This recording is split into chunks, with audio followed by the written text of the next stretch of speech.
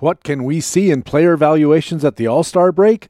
I'll ask Mike Gianella from Baseball Prospectus next on Baseball HQ Radio. Learn to play the winner's way, 'cause Baseball HQ Radio starts right now.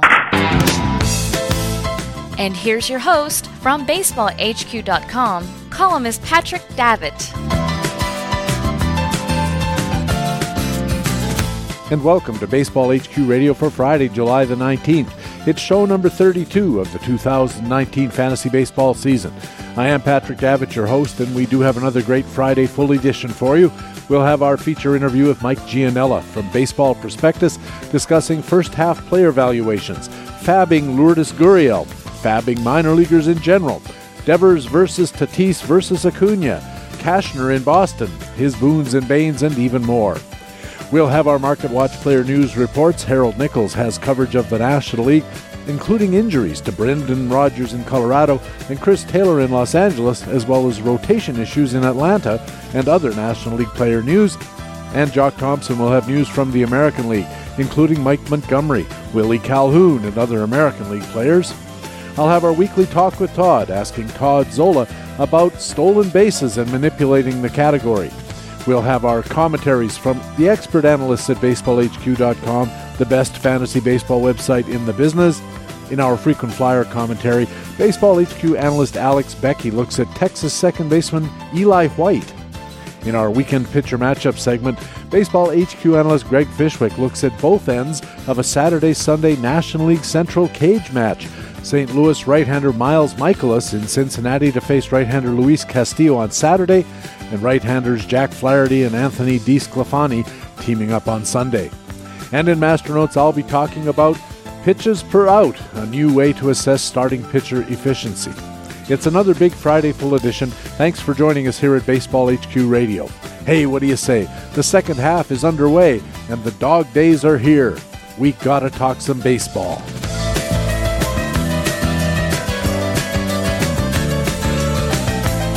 Now, most people think the idea of dog days stems from the behaviors of dogs and wolves and coyotes during the hottest part of summer, lazing around in the shade trying to escape from the heat. My dog Leo camps out under our air conditioning vents. But according to the online etymology dictionary, yes, that's a thing, the dog days aren't really about dogs at all. Instead, the term comes from astronomy.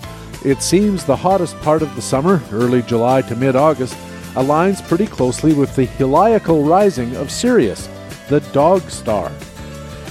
Now, heliacal rising, according to Baseball HQ's resident astronomer Dave Adler, means the star rises at the same time as the sun, so we see the star just before sunrise at the eastern horizon. Anyhow, experience tells us that these are also often the days when a fantasy championship can be won through, dare I say it, dogged effort, while competitors are, dare I say it, dogging it, curled up next to their air conditioning vents. So keep listening to Baseball HQ Radio, and reading the Baseball HQ site will give you some pointers you can use to shepherd your team and whip it into shape, and maybe have an easier time taking the blue ribbon for Best in Show. In the first inning of this Friday full edition, part one of our feature expert interview with Mike Gianella from Baseball Prospectus. Mike, welcome back to Baseball HQ Radio. It's been a while. It really has. It's great to be on again, Patrick. How many teams are you running this year, and how are they doing? Well, if you include Score Sheet, which I'm in one of those, I have 7, although that's not really very involved, so let's say 6. I'd say all my teams are kind of in the same place where nobody's in first. They're all mostly competitive, except my Labor NL team, which is kind of middle of the pack and too far back. But I don't know how much of a good chance I have to win. Like, I'm kind of between 3rd and 6th in all my leagues, and really kind of an outside chance of winning at best. So a decent year, considering these are mostly expert leagues, but, obviously you want to do better, at least have one league where you're out in front. Before we started recording this call, Mike, we were talking about our league that we both play in, the Tout American League, and I'm 4th and you're 5th, I think, and we're kind of almost within reach of seeing the first place teams, and it's not a runaway like it was in some past years, including last year. And I thought you made an interesting point about that we have to be looking beyond just how many points behind am I, and you have to really start digging in and looking at the categories. Maybe you could explain what you mean by that, because sometimes being 10 points behind is different from being 10 points behind in a different circumstance. Yeah, so, just to kind of give an example, like I'm kind of looking at where I am right now. So I'm about 20 points out in Tout Wars. To be honest, and this is kind of something we talked about before the show, I guess that my ceiling is probably in the realistic ceiling is probably in the mid 80s, and that's if everything breaks right. That's probably a third place finish. I don't really think I can win. Obviously I keep trying because it's a redraft league and there's no reason not to.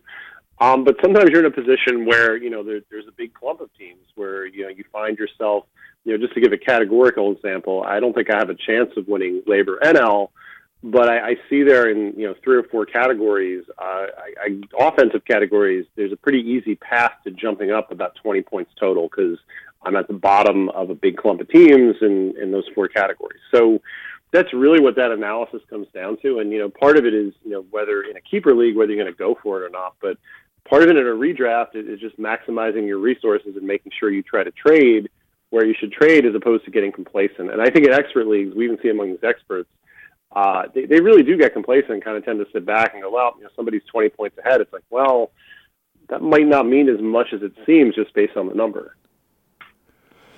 What I like to do, Mike, is I lay out a matrix and I go through the categories and I give myself the best possible outcome. I could gain in tout, for instance, when I project the home runs, I'm within 5 home runs picking up 3 points. I think that's doable, so I'll give myself a +3. But at the same time, I'll give all the guys I'm chasing as much opportunity as I can, legitimately do to give them minus points. And then at the end of, after I've gone through all the categories, I'll add up all my pluses and all their minuses, and I'll say to myself, hey, wait a second, I do have a chance, or even if even if everything just falls exactly right, I'm still not going to be able to do this. And then I will keep trying, but my aim will be different. I'll be trying to maximize my points just for bragging rights, try to finish second because, that's better than finishing 5th. I'm not going to quit, but I'm also not going to get disappointed if I don't win when my matrix says I really legitimately have no path to winning.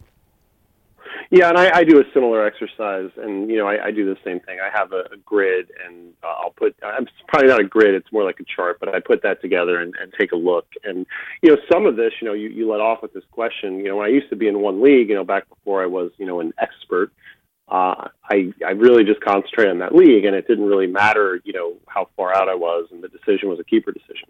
Now that I'm in so many leagues, some of this, to be honest, is which league am I going to focus on more? If I'm in a league like Tout, that's a high-profile league, and I'm in 5th place like I am now, and I could finish 2nd or 3rd, I think that's pretty good. We want to win. Nobody remembers who finished 2nd, but for me, that matters. Whereas if I'm in a league where I'm in 8th or 9th place, even if it's an expert league, I might be like, well, I'm going to keep making moves, but I'm not going to put the same level of effort in trying to make trades and, maneuver my fab, et cetera.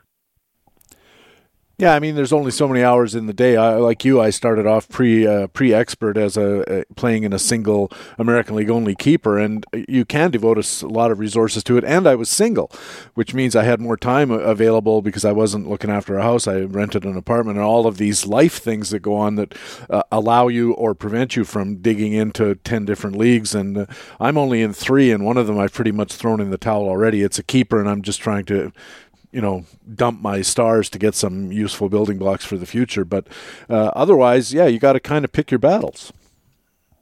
Yeah, and that's a large part of what it comes down to is, I kind of envy you being in 3, although as I said before, the score sheet league is not really that involved. I've actually cut back. Like I was closing in on double digits, and I just found that it wasn't fun. Like there was just too much every week trying to track pitching matchups, trying to track lineups. I was even in a daily moves, first come first serve league, and that one I got rid of right away because I was like, this is just stressful. Let's talk a bit about Tout Wars. I know the last thing people want to hear is how you're doing in this particular league, but I thought you made some interesting moves, and I'd like to get your take on why you did them because that's informative for everybody. The first one is in Tout American League after Toronto demoted Lourdes Gurriel, and he got waived in our Tout League as a result. You grabbed him up pretty much right away, and you went pretty big on his bid.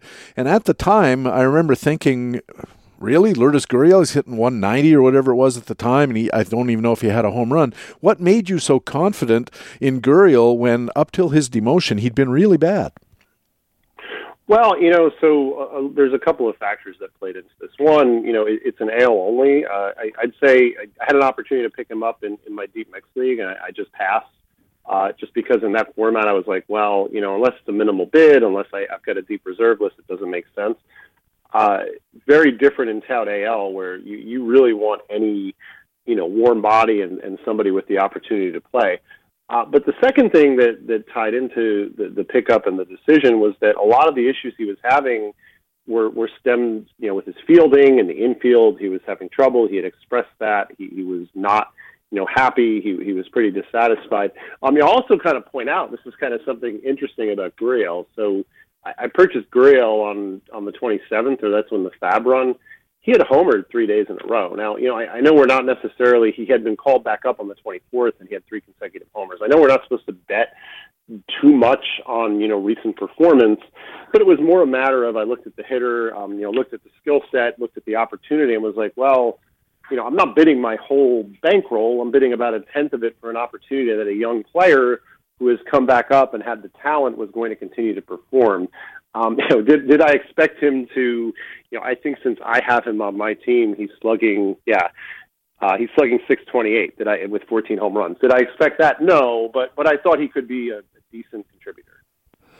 And how confident are you that he can keep it up, that he's straightened everything out? I think there's going to be some fade or regression. I don't expect him to perform at this level. And in Tout, I'm a little wary because, it's an on-base league, and he's not an on-base player, although I seem to have a lot of players like that on this team, not necessarily by design. But I think he's a legitimate hitter. And, whether it's the ball or, is juiced or not, he's capitalizing on it. So I think most of this is pretty sustainable. The one thing that makes me nervous with players like Gurriel, he doesn't walk a lot. I do kind of want to see, if pitchers start laying off of him more, not throwing as many pitches, does he chase or does he kind of take the walks and just kind of learn that way?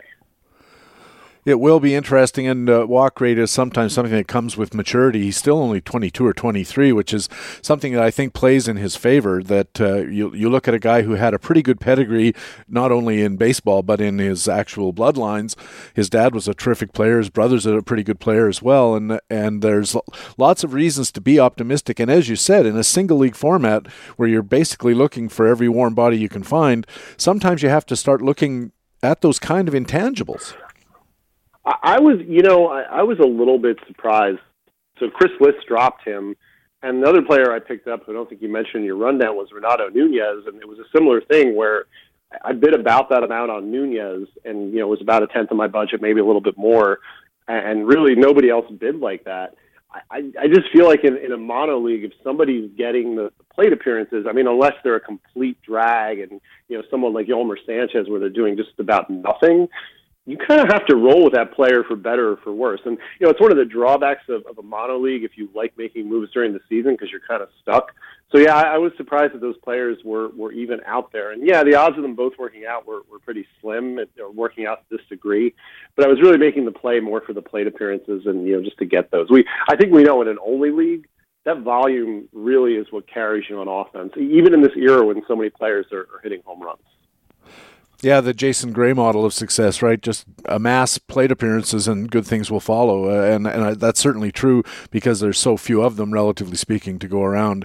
You mentioned the limited ability we have to make moves in an only league, especially in a league like ours where there's a reserve list that soaks up even more of the players coming out of auctions, so that when you look at the free agent list of hitters, especially, it's not even a page long, and 3/4 of them are guys who have caught 3 games and then gone off to oblivion. And the pitchers list is longer, but when you look at the kind of pitchers you want, it's pretty short as well. And in response to that, in part, Mike, in American League Tout, owners are making more and more speculative preemptory bids on prospects who might be coming up.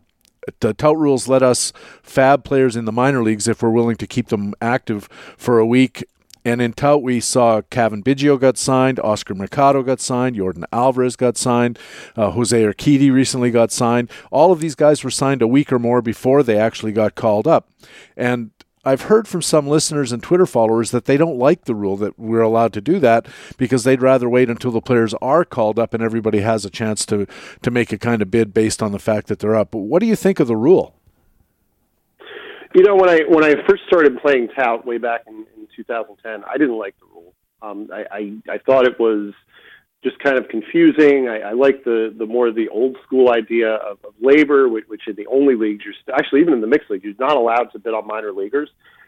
But the more that I play with this rule, I really like it. I like the idea that there is a decision point. Like, we just talked about amassing at bats. Well, losing a week, having a dead slot on your roster for a week, assuming that player's not called up, is detrimental. Like, you do have a decision point. And even in tout mix where the rule exists, I mean, that's really detrimental in a 15-team mix unless it's a catcher to be carrying a 0. The other reason I'm okay with it, so if tout had like a 12 or 15-player reserve list, I feel like that would be a mechanism to stash players. It wouldn't necessarily, be fair or would kind of make things more difficult. But because tout in the mono leagues is 4-player reserve, there really still is a decision point. Like, yes, you can stash a player, and I did my case. Nate Lowe, I bid aggressively. That could still work out actually in the second half, but I've kind of had to stick with him. I know you picked up Oscar Mercado. Yeah. It just kind of depends on how your reserve list looks. Some people in tout like to use those reserve slots to cycle through pitchers and use favorable matchups. I like the choices that it gives you. The point you made about the reserve list, labor with the 6-player reserve list, and you can't speculate on minor leaguers. That free agent pool is just depressing week in, week out. It's kind of nice to have that flexibility to do something else.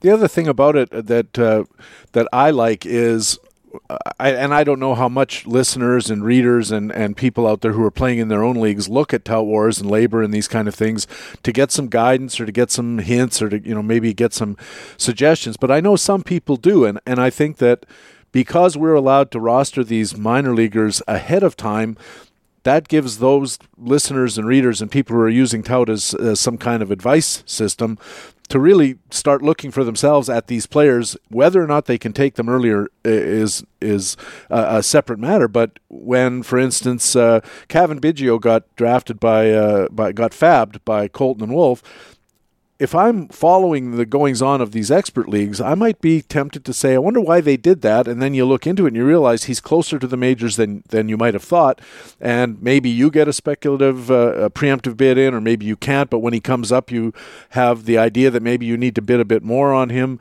because you really do want to get him based on the fact that somebody in Tout Wars thought he was worth doing this. Yeah, and the other piece too, you mentioned like fab preemptively. Something I write a fab column every week at Baseball Prospectus along with Tim McCullough. I write about the AL only goings on. That's often a good barometer for mixed leagues. Like if you're in even a deep mixed league, look at those AL only pickups. They're a nice barometer for what's coming next, particularly with pitchers.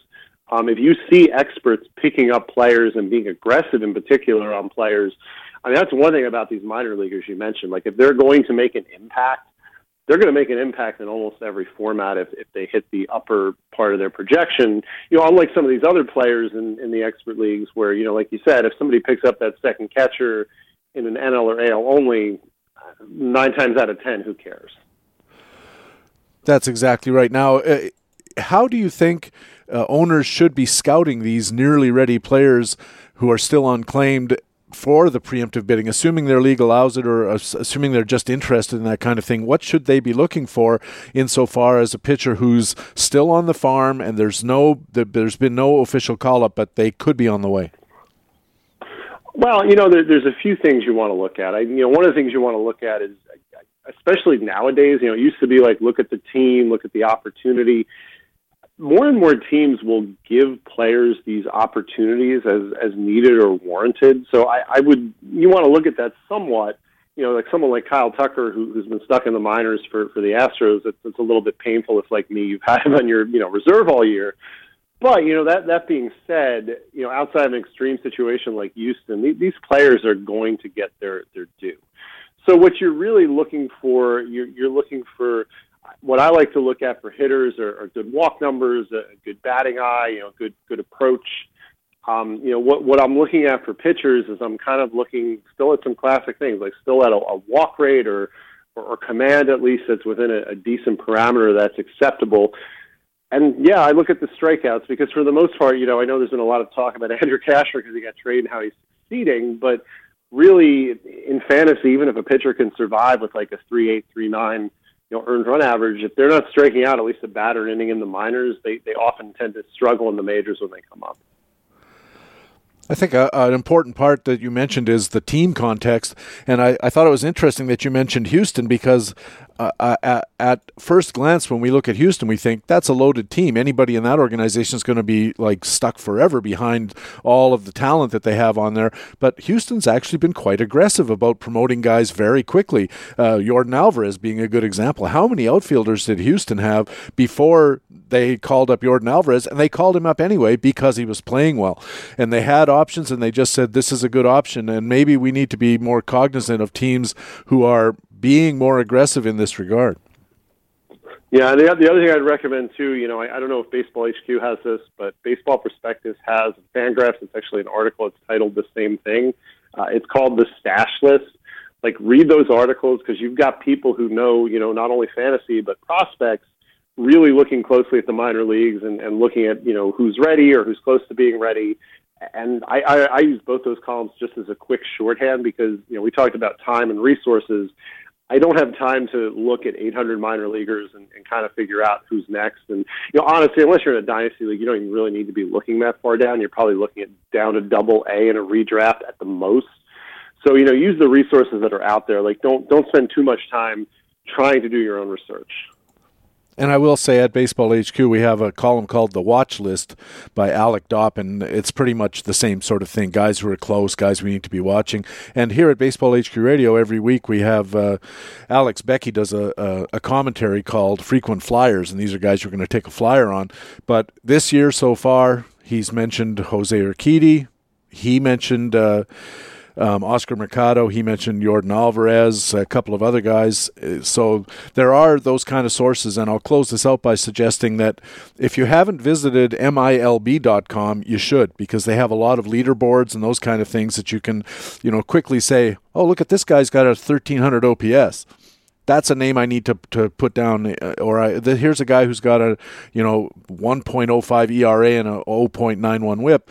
Even in the minor leagues at AA or AAA, that's something. And a guy, for instance, Brandon McKay, was on those lists, and had I been smarter, I would have grabbed up Brandon McKay way ahead of time, but I didn't. You're listening to Baseball HQ Radio. Patrick Davitt with Mike Gianella from Baseball Prospectus. And Mike, MLB has apparently approved an effort by Tampa to explore the possibility of splitting their home dates in some fashion with the city of Montreal. I know you've talked about this idea on Twitter. What do you think? Well, I think it's a fun idea for the fans of Montreal, and we know it's a city that when a team was up there, it was fun. It was a great place to at least watch a game on TV. I know there are passionate fans up there. I guess where I'm a little bit reluctant is with the logistics of it and how it will work, and additionally what that will be like for that team. One advantage of being home is that you're in the same place. It's 81 games. You're used to the ballpark, used to the venue. This would put this franchise kind of in a unique position. I'm not saying that they would necessarily fail, but I do wonder if they'd kind of be at a disadvantage. Now, I will say also it's like everything else that if it happens, if it goes through, I know it's just in the exploratory phase, as you mentioned, we'll get used to it. It's like everything else. People complain about something when it's implemented, and then, within a couple months, they're like, yeah, that's just the way it is. Yeah, I was wondering about it from a fantasy point of view because in the run-up up here, I live near Toronto, and in the Kawhi Leonard sweepstakes that happened after the NBA Finals and the free agent period, a lot of the discussion about whether Leonard and guys like him of that caliber would be willing to come to Toronto has to do with the sheer hassle of crossing the border as part of your life. These guys, they grind out a road trip in 5 cities in 6 nights kind of thing, and then they fly back, and they can't go home. They got to clear customs, and that's like 90 minutes of standing in lineups, even though they get preferential treatment. It's a huge hassle, and word gets around in the league, it's bad enough when you're a road team having to visit Toronto, but can you imagine having to be a home team guy who 41 times a year, or however many trips that is, 10 times a year, you got to clear customs just to get to where you need to play. A lot of players don't like that, and I wonder if that would be a disincentive. Yeah, although, something about baseball that is kind of intriguing is, baseball has a significant population of players already who are not American-born, and, as we've seen, that's grown. There's a larger Hispanic contingent. So, I mean, yes, it would add an additional hassle from the perspective that, they're now having to go to a second country. But I think that hassle, as you pointed out, already exists. So it's probably not nearly the same as the NBA, where, yes, there are some foreign-born players, but I believe a larger percentage are American-born. Oh, for sure, yeah. The NBA is completely dominated by American players in a way that MLB is not so much anymore. That's an interesting thing. I hadn't thought of it because I remember when the Expos were here that one of the things that a lot of their Hispanic players liked was they felt like they were more welcome in a city like Montreal, which was cosmopolitan and European in nature, much more than they felt in some cases playing in parts of the United States where Hispanic people are not that popular. And that might be a come on to attract more of those kind of guys. Yeah, and I even know, and I don't know what Montreal's like, but, I remember reading this or hearing this about, like, African-American players in Toronto that, this isn't to suggest that racism doesn't exist in Canada, but many kind of reported the same thing. They said there isn't nearly the same, stigma or level of difficulty, would be a better way to put it, than there is in the United States. And, I mean, especially now, and I don't want to veer into politics, but, given what the United States is like now, I mean, you're kind of talking about two very different environments between the two nations. I suppose, of course, the fact that most of these athletes are quite wealthy and they can insulate themselves is to a certain degree from the those kinds of political realities. Mike will be talking in detail in the second part of this call about your recent mid-season valuation article, but I did want to ask you about Rafael Devers and the fact that most of us just didn't see him coming this year. And in that article, you argued we really should have been paying closer attention. Why did we all miss Rafael Devers' big breakout? Well, I think the big thing with Devers, we kind of see this, but, you mentioned Gurriel before, in his age. So Rafael Devers is 22 years old. Last year he was a 21-year-old playing his first full season in the big leagues, and he was playing through an injury for a while, and then he actually missed time. He went from being shiny new toy to somebody everybody completely wrote off. Now, that's part of it. Part of it is the way Devers looks. He's just one of those players from a scouting perspective. We often hear that, you hear the big body player, somebody who's stocky or beefy. And, I'm not using these terms pejoratively. These are terms that scouts actually use. So the combination of those two factors is what made people kind of look at Devers and write him off. Now, granted, he's kind of, when I say we should have seen him coming, I don't think anyone should have seen this coming. He's on pace to be one of the best players in fantasy and even one of the better players in real baseball. But, we probably should have seen like a 25-30 home run season with a 270, 280 average, as opposed to just looking at last year and saying, well, the power will be there, but he can't hit for average. He's a bad on-base player. He might get placed. I think one thing that was silly about Devers, some people were looking at Eduardo Nunez and going, wow, Nunez could take some time away from Devers. That was never really realistic. So in a long-term keeper league or dynasty format, out of Devers, Fernando Tatis, or Ronald Acuna, who would be your pick? Man, I love Acuna. Acuna is somebody, and I heard this discussed elsewhere, I think it was on the ESPN podcast, you could make a case next year in a start-over dynasty league of taking Acuna over Mike Trout. If you're doing that, you're not playing to win in the first year. You're kind of playing the long game. Acuna is a 21-year-old player who, very quietly is putting together one of the best seasons in the National League, or I'm saying the major leagues. The concern with Acuna was he wouldn't run, because of where he was in the order. It's like, well, he's got 17 steals. He looks like someone who could be a 35-25 player in an era where players aren't really running. And the thing about Acuna that I think is kind of, scary is he could get a little bit better. We had this discussion with Trout where it's like we kept talking about how he could get better, and, Trout has actually gotten a little bit better. I just think Acuna, where he is age-wise and on the developmental cycle, we could really see him move up. I mean, this is not a knock on Tatis or Devers. I just see Acuna as a potential 1-1 at some point. And he came up to the major leagues, and I think he was playing full time. You said at 20, and isn't there a belief, or has it been proved? I don't know, that like half of all major leaguers who are playing full time by age 20 end up in the Hall of Fame.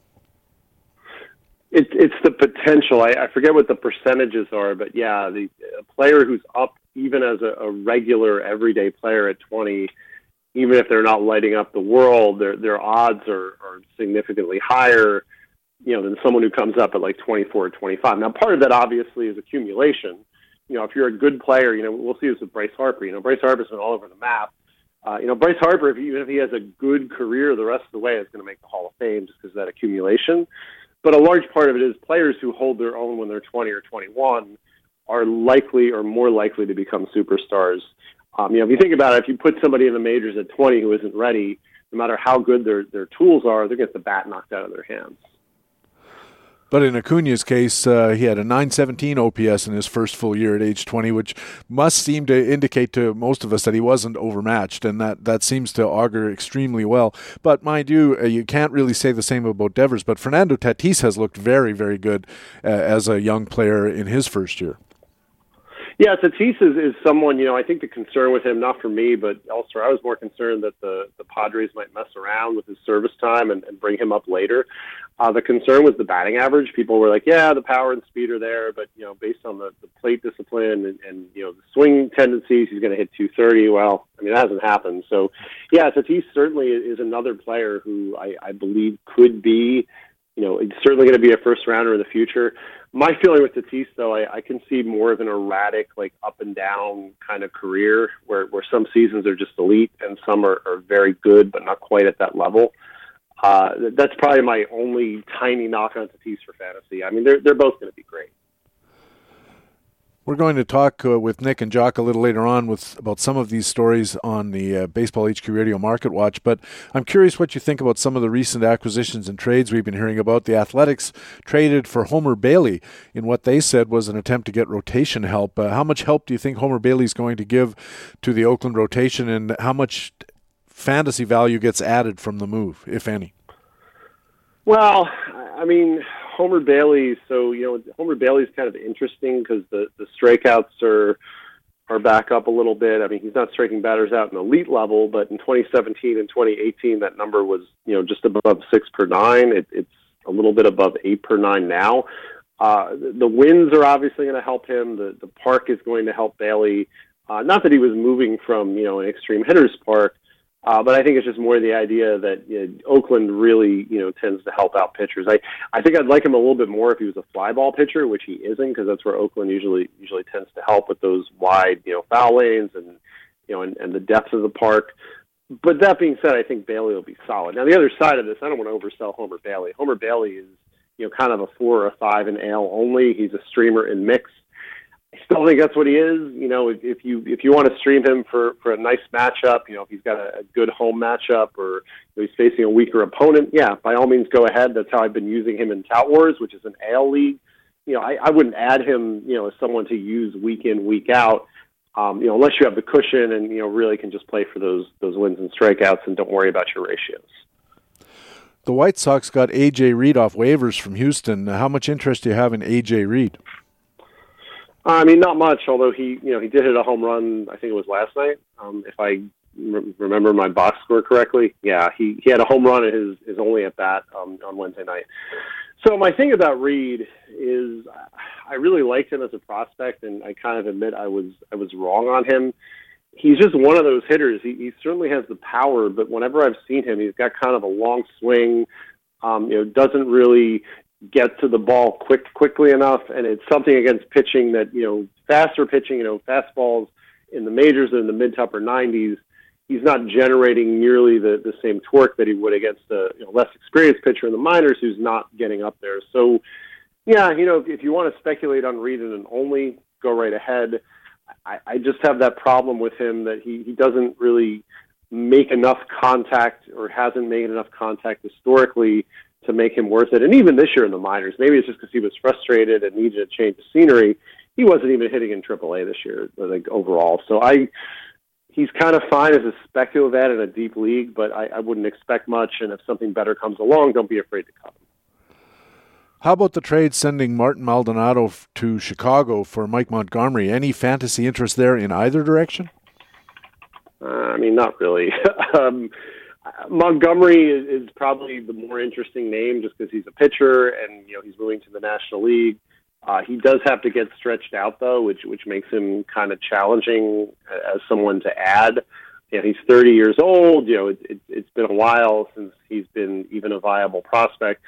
And Maldonado, I know part of the reason they picked him up was, not only to be a serviceable backup, but because Wilson Contreras kind of had a minor injury and they wanted to rest him a little bit more. But even if Maldonado plays, let's say 3 games a week, which I don't necessarily think is the expectation, but let's say for some reason that's the arrangement, there just really isn't enough with the bat there. And I know he's got 6 home runs this year and could match the career high that he had in 2017 when he had 14 home runs. I just don't think there's enough with the bat there to make him more than a low-end ad in a 2-catcher deep league. And finally, you mentioned Baltimore starter Andrew Cashner moving to the Red Sox, and I saw you activated him in Tout Wars. What was your analysis of Cashner moving from the league's worst team to one of its better teams, and how much does that override the fact that Cashner has not been really good? Well, you hit the nail on the head, which is he had a nice little streak recently, and I think if you rode the streak, the start he just had in Boston was a sign to say goodbye if you haven't already. I activated him in Tout just because it's an AL only. It was a 2-start week. I wanted to kind of leverage, 2 shots at wins against weaker opponents. And that's really where the play with Cashner is. Like next week, he's pitching against the Yankees. I'd be really surprised if I had him active in Tout. Just because it's a superior opponent, and I don't even care where that game is. I don't want Cashner active against the Yankees. That's what the play is there. The strikeouts he has such a low strikeout rate. His strikeout percentage of 14% over the last 3 seasons is the lowest among qualifiers, and it's not even really close. Martin Perez is second at 16%. So really, you're looking at someone who just isn't going to strike batters out. And in today's game, having a pitcher like that on your roster, it's actually a detriment. You could be better off in a deeper league, just going with a reliever with a high strikeout rate, hoping you luck into some of those wins. Mike, this has been really interesting so far. We'll take a break. We're going to do some news coverage, and then we'll get you back. We'll talk about your midway player values article at Baseball Prospectus. Stand by. Sounds good. Mike Gianello writes for Baseball Prospectus, and he'll be back a little later in the show. Coming up next, our Market Watch news reports, player news from the National League and the American League with Nick and Jock. Next on Baseball HQ Radio. Picking up some dust. 30 feet, 2.5 down. Straight shadow. 4 forward. 4 forward. Drift into the right a little. Down a half. 30 seconds. Forward. Good. Okay.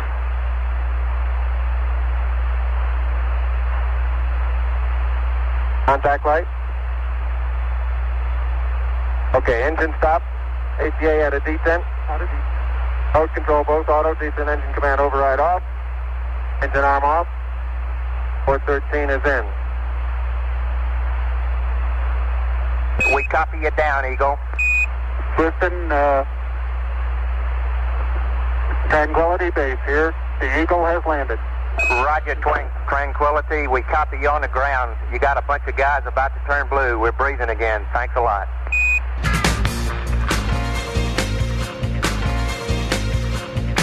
And welcome back to Baseball HQ Radio. I'm Patrick Davitt. Time now for our Market Watch player news reports. We have Jock Thompson on deck with the American League.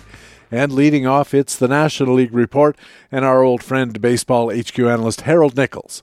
Nick, welcome back to Baseball HQ Radio. Thank you, Patrick. Let's start in Colorado. Earlier in the season, Brendan Rodgers finally got his long-awaited call-up because there were injury issues in Colorado with Trevor Story and some other situations. Now he's out for the entire season. Tore his labrum in his throwing shoulder, had to have surgery. Rob Carroll covers the Colorado Rockies for playing time today. What's going to go on with Brendan Rodgers and the Colorado lineup? Rodgers was originally put on the 10-day IL on June 25th.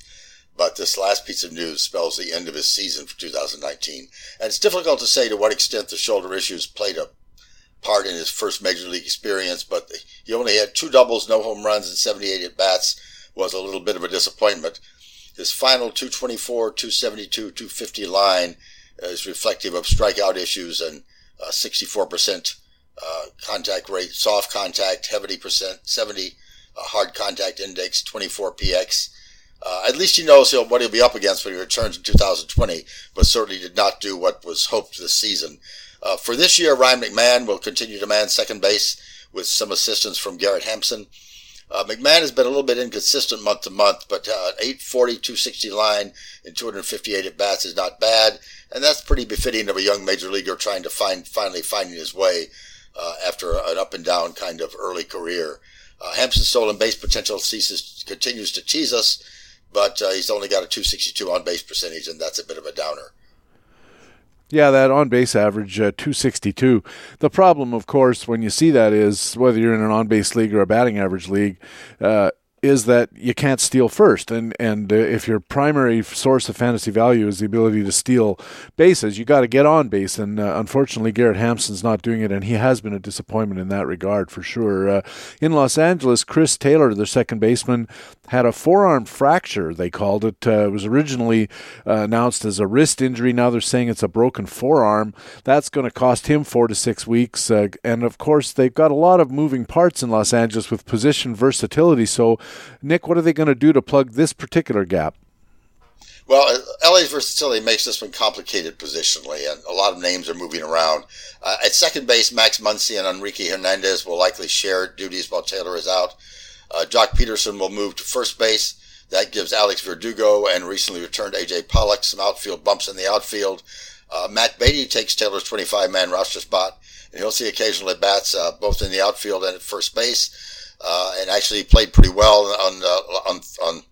on Thursday night. So, it'll be interesting to see what the Dodgers do. A lot of moving around, a lot of decisions for the manager to make. Really to be continued is all we can say on this one, because it's hard to tell exactly how things will shift out. And it could be like a hidden benefit, couldn't it, really, Nick? Los Angeles is being very clever, I'll say, sophisticated about their load management, using the IL to rest their pitchers strategically. And maybe this is a chance that they can apply the same thing to their position players, because they're going to be in the playoffs. It's almost a dead certainty at this point, and it's like in the NBA where teams know they're going to be in the playoffs, so they start resting their players. Maybe this gives Los Angeles a chance to do that, which could unfortunately have a negative impact on counting stats if the Dodgers realize, hey, we don't need to put Justin Turner out there every day. Hey, you know what? We don't need to put Cody Bellinger out there every day. Let's give these guys some days off.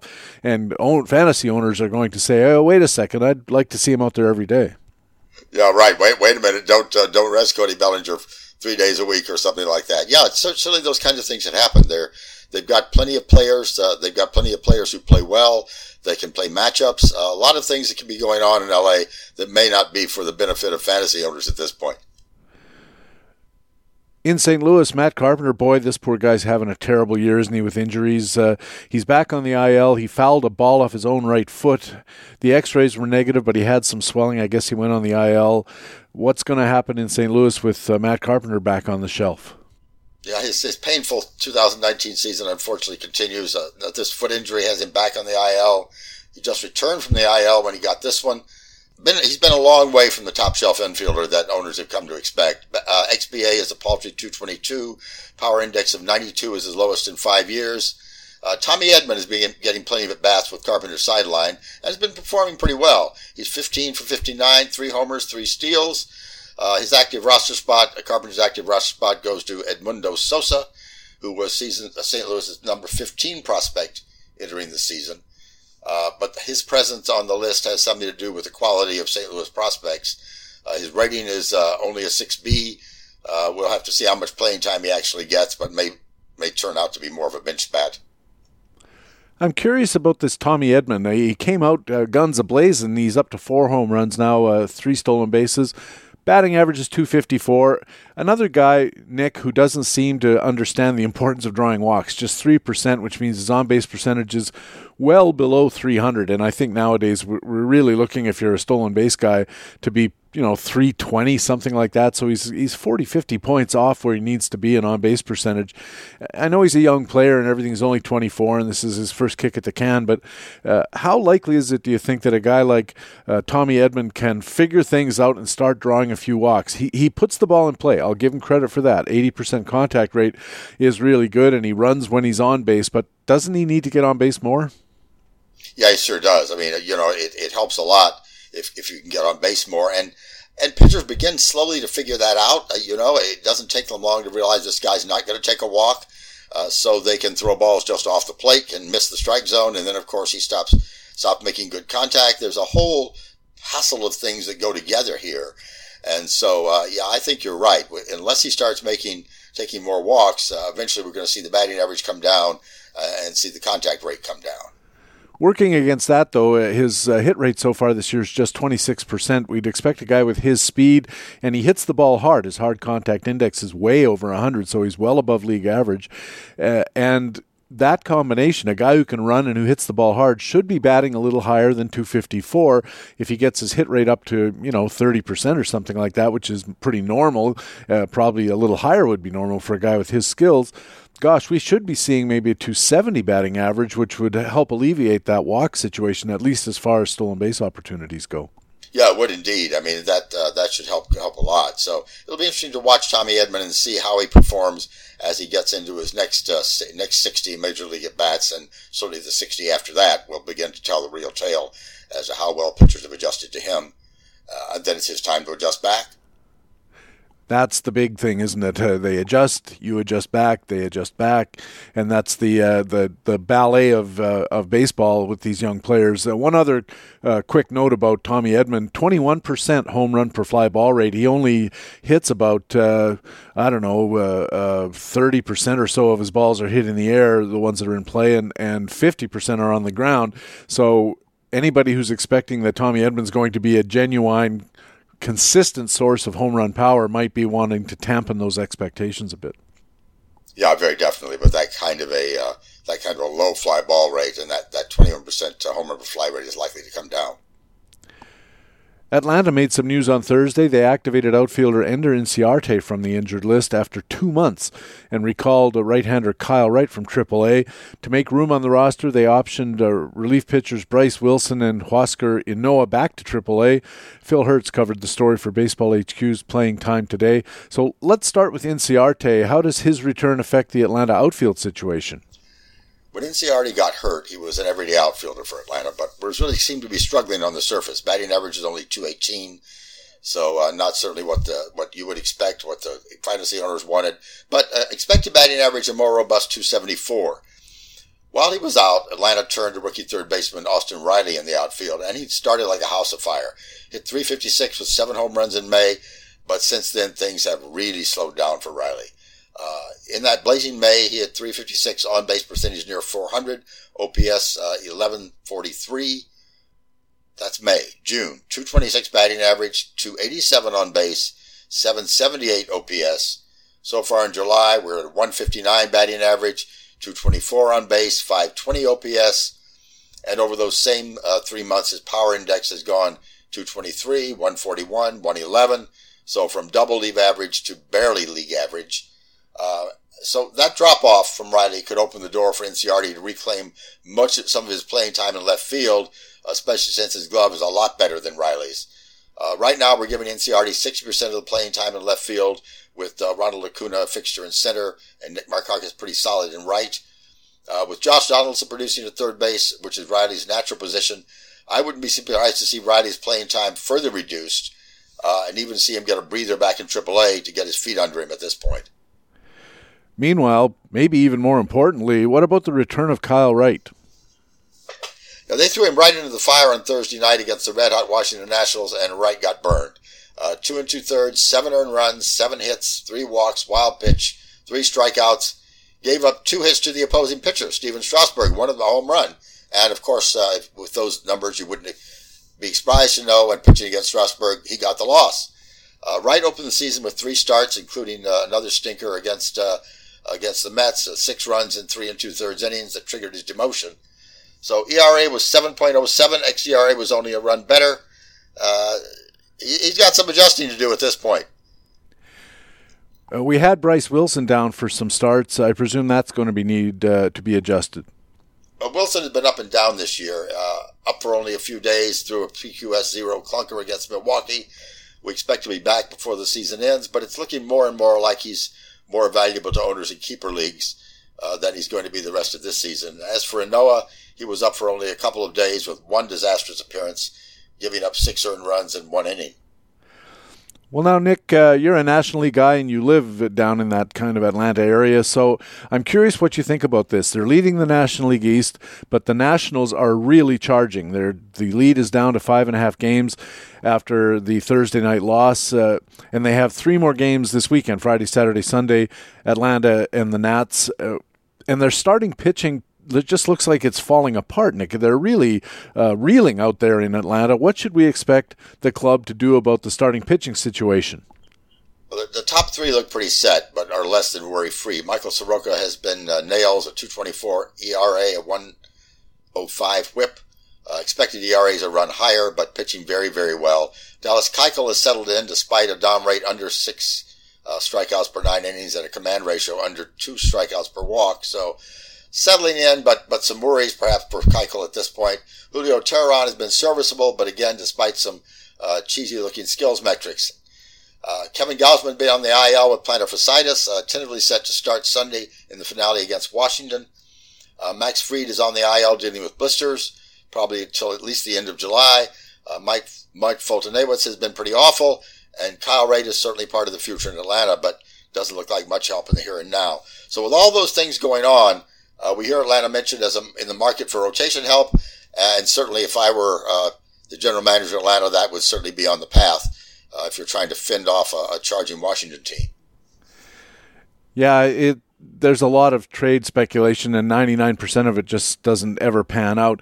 And don't you think there's a chance, at least, Nick, that they look at their rotation and say, we're going to muddle through somehow?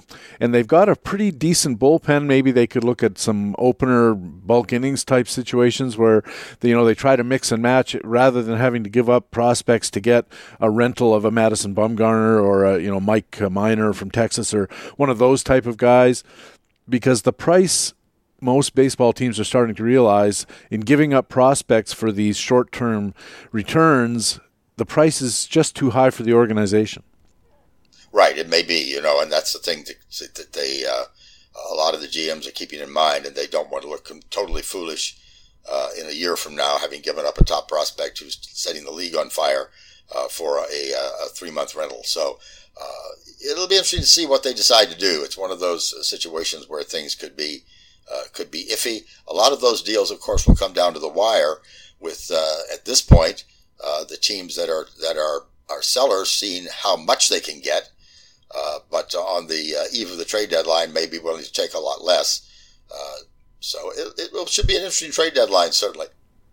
Yeah, it's a gigantic game of chicken, isn't it, where everybody's trying to outbluff the next guy. It's almost like selling a house in a buyer's market where, you sit there and you don't sell and you don't sell and you wait for the offers to come in, and then all of a sudden, especially in a deadline situation, the deadline passes and you're sitting there holding on to a house you got no use for, or you're, in the case of a baseball team, you're holding on to a expiring contract of a pitcher and you're going to finish, 4th or 5th in your division either way. Let me ask you this, though, Nick. I wonder if Atlanta feels fairly comfortable they're going to make the playoffs, but at some point does the front office have to look at the entire National League and say, yeah, we're probably going to get into the playoffs. In fact, we predict we're probably going to win the National League East, but there's nobody out here who can beat the Dodgers. And if we can't get to the World Series, then we don't want to spend a lot of prospect assets, a lot of prospect capital, just to maybe be competitive in that first or second round series, only to get our behinds handed to us by the Dodgers. Well, there certainly can be that mentality, and my own feeling would be if you have that mentality, then you're probably not going to win. I think you've got to get yourself in a situation where just making the playoffs isn't enough and begin to think, yes, we can win, and how are we going to do that? That's the way certainly I think you prefer to have your GM playing the game. I've never been a fan of, yes, we can make the playoffs 6 years in a row, but if we never get past the wild card round, is it worth anything? So I think you've got to think a little bit higher than that. Certainly that's how Houston got to where they are. And I think that's the kind of mentality that you've got to be thinking at this point. Well, the general manager in Atlanta, Alex Anthopoulos, was the general manager up here in Toronto, and he was very aggressive when he was here. I'll say that for him. The sell-off and all that kind of stuff happened after he left, when they started really going cheap and not promoting their young guys and trading away or letting expire all their top player contracts. So if anybody's going to do it, Alex Anthopoulos would be a good bet. Moving on, one of our favorite columns, Nick, that we like to talk about at BaseballHQ.com is The Speculator. That's where Ryan Bloomfield looks at things that aren't likely to happen but are interesting to think about. And this week, he looked at some comparisons using the Mayberry method. These are under-the-radar players whose skill sets match well-established players. So, just for an example, let's start with two players whose Mayberry scores are numbered 3-5-4-5. That's an excellent foundation in batting average and stolen bases, and enough power to maybe approach first-round production. One of those 3-5-4-5 players is Mookie Betts, which is a good example. Another one, though, a much less appreciated player, Nick Senzel of the Reds. Yeah, Mookie Betts is having certainly a down year by his own standards, but as Derek Boyd wrote in a recent Fact Flukes column, the underlying skills aren't that far off from career norms, and certainly we can expect a bit of a bounce back in the second half. Someone nearly matching those elite skills is Nick Senzel, former top 10 prospect who's doing his first go-around against Major League pitching, doing so-so, doesn't make as much contact as Betts, but at hard contact and XBA are right in line. They both have excellent raw speed, 147 raw speed for Senzel, 149 for Betts. Equally have plus raw power through Mayberry's eyes. Senzel's biggest issue has been staying healthy, but certainly his Mayberry score is elite. Betts' production has followed suit in the past, and Senzel probably isn't far behind. You've got to remember with Senzel, this guy is in his first year. He may not get there this year, but if you're in a keeper league and have a Mookie Betts comp, this is a guy you hang on to. He's doing pretty well, I think, this year. 806 OPS. He's got 8 home runs, 9 stolen bases. Baseball HQ projections to be 16 homers, 16 steals at the end, 275 batting average, which is certainly a good year. It's not Mookie Betts, but it's interesting to think about the upside here based on those skills. Yeah, it is indeed. When you think about this is really his first year, first exposure, and the skills certainly project him for more than that. The problem as a Senzel owner, the problem with Senzel has been up and down. I mean, some weeks he's fantastic, other weeks he doesn't show at all, and so it's a consistency issue right now with Senzel, and you certainly understand that with a young ball player. He's got good speed, 44% ground ball rate, ordinarily something we don't like to see in a home run type hitter, but a 34% fly ball rate is low, but not disqualifyingly low, and he hits a lot of line drives, so there's something to be said for Nick Senzel. I really like this player a lot. Ryan Bloomfield also picked out a couple of players whose Mayberry scores are 2-3-5-5. These are elite batting average skills, supplemented with some power and some speed. The obvious choice here, DJ LeMahieu, who's having a fantastic year, but a little less heralded, Alex Verdugo. Yeah, LeMahieu came up in a lot of first-half MVP discussions as his transition from Coors Field to Yankee Stadium has gone much, much better than a lot of people expected. Led to his best season of his career thus far, 330 batting average, 12 homers, 4 stolen bases. And Verdugo's numbers and skills aren't that far behind.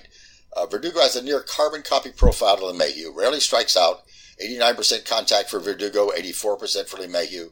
Ground ball, line drive, swing drives an elite 300-plus XBA.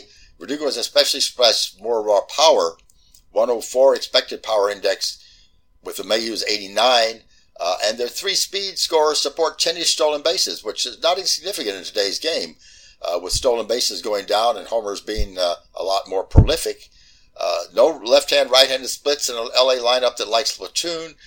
Verdugo's batting skill set at 23 says we'll see more LeMahieu-type seasons going forward from Alex Verdugo, so definitely someone you want on a keeper league. Yeah, definitely. I think Alex Verdugo's got a really bright future. Nick, thanks a lot for helping us out. We'll catch up with you again next week. Thank you, Patrick. Harold Nichols is a pitcher matchups analyst at BaseballHQ.com and covers the National League for us here at Baseball HQ Radio.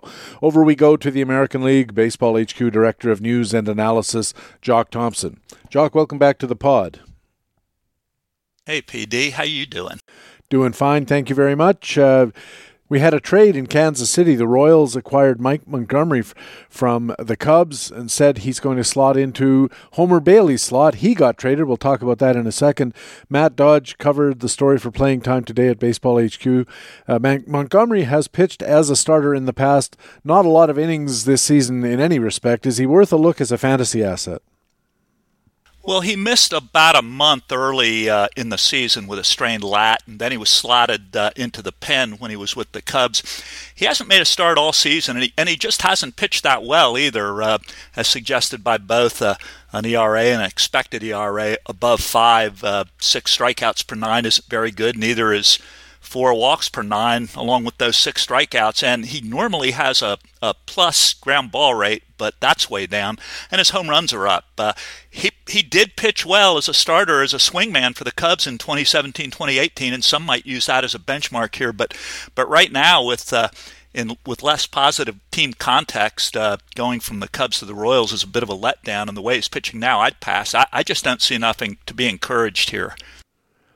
Yeah, I don't see anything either, Jock, to tell you the truth. And the dwindling strikeout rate and rising walk rate have combined to create what we call a command ratio, strikeout to walk rate. It's barely 1.5. And usually what we're looking for in modern baseball is 2.5 from starters. And that's a way too many walks and way too few strikeouts. Yeah, Mike Montgomery, he's going to get an opportunity, and I know that pitching is scarce for everybody, regardless of your league's depth. But boy, I don't know. I would stay away from this one right now. And Matt Dodge looked at Mike Montgomery's rates as a starter versus a reliever, and he actually gives up fewer walks when he's a starter. It's still not great at 3.1, but he gives up more home runs when he's a starter, so it's pick your poison, and either way, you get poisoned. While we're talking about Kansas City and Homer Bailey, let's discuss his move to the Oakland rotation. So far, so good. In his first start, he allowed 2 runs and got a win against Seattle. Rod Truesdell touched on this move in Playing Time today. What does Oakland see in Homer Bailey, and is he worth a fantasy pickup because of the team change? Well, the A's have obviously taken a hit with Frankie Montas being suspended, and some of their other starters slow to return from injury, Sean Manaea and a few of the rookies. Bailey's actually been pretty decent, at least at the bottom line, over his last 8 starts since the beginning of June. A sub 3.5 ERA, 4 wins, primarily due to his ability to tamp down the home runs during that period. His expected ERA is a run higher, though, and while that expansive foul ground in Oakland might mitigate some of his declining dominance, that's a really tough division offensively, with the worst lineup of the bunch being Seattle. That's who he beat in his first start for Oakland.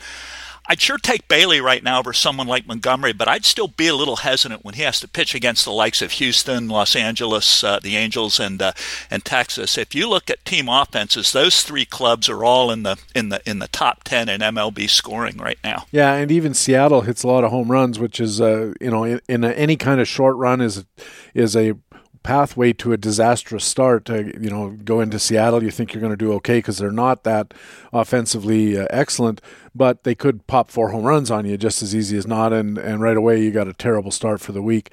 I agree with you about Homer Bailey. I just don't think the park does enough to offset what is generally a lack of skill in a tough divisional environment. We had a bit of a surprise, Jock, in Texas. The Rangers activated Hunter Pence from the IL, and I don't think that part of it was a surprise. But what did catch a lot of people kind of flat-footed was Willie Calhoun being sent back to AAA. Calhoun himself was gobsmacked. He said he was literally speechless at the demotion and didn't know what to do except kind of begrudgingly say, I guess I go back to Nashville and try to help the team win and do well and get back here. And he had hit pretty well after his earlier call-up, though he dropped off recently. What's going on here with Texas and Willie Calhoun? He seemed to be jerking him around for years now. Well, I don't know about jerking him around. I would take issue a little bit with that, and that Willie Calhoun really didn't deserve a promotion until he came back in mid-May. It was the first time he'd been hitting in the minors for over a year. He returned with a bang, like you mentioned, in mid-May, but he'd really fallen off recently. He was 6 for 39 with just a couple of walks, and the strikeouts were beginning to pile up. I think to some degree right now the Rangers have become hostage to their own success at reclamation projects. They had Hunter Pence they had to slide into the roster. Danny Santana has been hitting the ball really hard this year. Both have made substantial contributions to the offense to date and still are. And while the Rangers may be hanging around the periphery of the wild card race, they're not going to compete this year. My guess is that they want to keep their options open, at least for the final weeks of the trade deadline, in hopes that maybe one of these names might be an additional trade chip that'll get a deal done and send some talent that can help them in the future, and maybe send Calhoun back for a refresher. My guess is that he's going to be back sometime in August. I was really surprised he made such a big deal of this. I just don't think this move is indicative of anything other than a short-term play. I have to admit, though, I've watched Calhoun play some outfield recently, and he really is as bad as I remember him to be there. He just hasn't improved at all. Yeah, DH, if ever there was one. There also is perhaps the idea, one of the reasons that they did what they did is Calhoun had options. That is, minor league options left, and Santana and Pence, being much more established veterans, didn't. And sometimes when you look at the situation as a front office, you have to go, here's somebody we can send to the minors without exposing him to waivers, without fear of losing him, and here's two guys we can't do that for, so the guy who has options goes.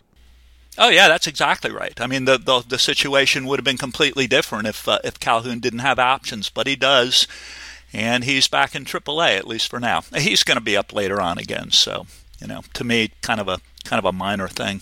Well, I spent half my fab on him in my Tout Wars League, so from your lips to God's ear. Back to pitching, the Houston rotation. Jock, we've been talking about this, it seems, every other show all year. You wrote about their problems in your latest Playing Time Tomorrow coverage of the AL West at BaseballHQ. The Astros have never really resolved the openings that were created when Colin McHugh hit the IL. He's now back, but as a reliever. Brad Peacock's now on the IL, and his stint has been extended. He's got some shoulder issues, no return date in sight. And when these rotation slots have come up recently, the replacements that they've tried have also really struggled. And in that process, the Astros' seemingly insurmountable lead over Oakland looks a lot more surmountable. They're just 5.5 games up. What is Houston going to do to fix this rotation? Well, last year they used Framber Valdez as a part-time starter, and he was pretty successful with 2 pitches. He threw a lot of ground balls. He kept his ERA below 3. And they started out trying to do the same thing this year, and it worked for a couple of games. But his last 4 games, he's been terrible. He's given up 11 walks and 19 runs over 11 innings during his last 4 appearances, all of which have either been starts or bulk appearances behind an opener. So right now, he's kind of earned himself a timeout. I think in AAA, they're gonna try Rogelio Armenteros in the same role. Josh James, he got a start the other night just as an opener. He actually did pretty well in a couple innings. They're really making this up as they go along, but they don't have an honest-to-God starter right now, and their bullpen is getting fairly taxed. They're one of these clubs, I think, that if you put a gun to my head, I would say the Astros are the most likely club to trade a big-name prospect like Kyle Tucker, for instance, or even Forrest Whitley for rotation help. They're obviously an odds-on favorite to go into the playoffs, even though their lead has shrunk over Oakland. They really need a 4th starting pitcher before the postseason begins. In the Tout Wars American League that I play in, there was actually a bidding war a week before Jose Urquidy got called up, and somebody outbid me by $1, I think, and got him. What about his chances of playing a significant role in the second half? In his first 2 starts, he struck out a lot of hitters. His strikeout-to-walk ratio was very good. I think it was 8-1 over the 6 innings that he pitched. Now, he gave up 7 runs, and it's not fair to judge somebody after 2 starts on that, particularly since one of the starts was in Coors Field. I watched him one of those starts, the second one, and he was really all over the plate. I mean, command was a problem. The strikes he was throwing were right down the middle, and the Angels just crushed him. I think he's going to get more opportunity as well. He's going to have to sharpen up his command to be successful at the major league level, but he might be as good a bet as any to win some innings if he can pitch well. And you think Whitley is just a non-starter? You forgive the expression, as far as solving some of the problems. I mean, he obviously has the talent, but he sure hasn't shown it this year. His ERA is over 12, over 26 innings. He's spent about a month and a half on the injured list with shoulder fatigue. He came back to rehab. His first start, I think he got ripped for 3 runs in an inning and a third, and this was in rookie league ball. So I just don't think you can rely on him right now. My guess is he might even be a trade chip. Well, he'd be a terrific trade chip because somebody who's got time on their side to let him develop into the pitcher that we probably think he's going to be. They don't need it to happen right now the way Houston does. Finally, Jock, in Boston, Nathan Eovaldi's set to come off the injured list this weekend. He had an elbow problem, and according to a lot of reports, they expect him to eventually take over as the closer, or at least in a very high leverage position at the back of the bullpen. It's been a committee. They've had very little luck. They sent Ryan Brazier down the other day. They've been mixing and matching and not really enjoying a lot of success. Matt Dodge wrote about all of this in Playing Time today at BaseballHQ.com. What is going to go on in that Boston bullpen with Eovaldi on the way back? Well, I think, like Matt says, the hope here is to try to catch the 2018 postseason lightning in a bottle. Eovaldi pitched 9 innings and struck out 7 hitters, walked only 1 as a reliever. He was really good in the postseason. And like you said, the Boston pen has been a rotating mess. It's been one of their biggest problems. Brandon Workman has been pretty effective recently. The past month, 2.61 ERA. Matt Barnes, he's been intermittently effective. It's going to be interesting to see what they do. Eovaldi's track record as a starter this year hasn't been very good, 6.0 ERA, but obviously he spent some time on the DL with elbow surgery, and now maybe in short bursts he can give the Red Sox what they need out of the pen. It seems to me that what they want is somebody to just solidify that whole thing so they can get back into the roles. I know that a lot of teams, and rightly in my opinion, are trying to match the leverage situation to the best pitcher available, but I think Boston's been trying that, and it really hasn't been working. Part of the problem, I thought, might have been they kept putting Matt Barnes in the toughest situation day after day after day, and even the team said after a while, we're wearing this guy out because he never gets an easy inning. He's always pitching in a very, very high leverage situation against the other team's best hitters. Even at that, he's at a 177 leverage index over the same time as Brandon Workman's taken over as a high leverage reliever at 236 leverage index, and Heath Hembry just came off the IL and he picked up a save in his second appearance. So it looks like they're still trying this mixing and matching. But do you get the feeling that they would just as soon have a situation like Kansas City had a few years ago? You get the 7th, you get the 8th, you get the 9th, and let's just go win games?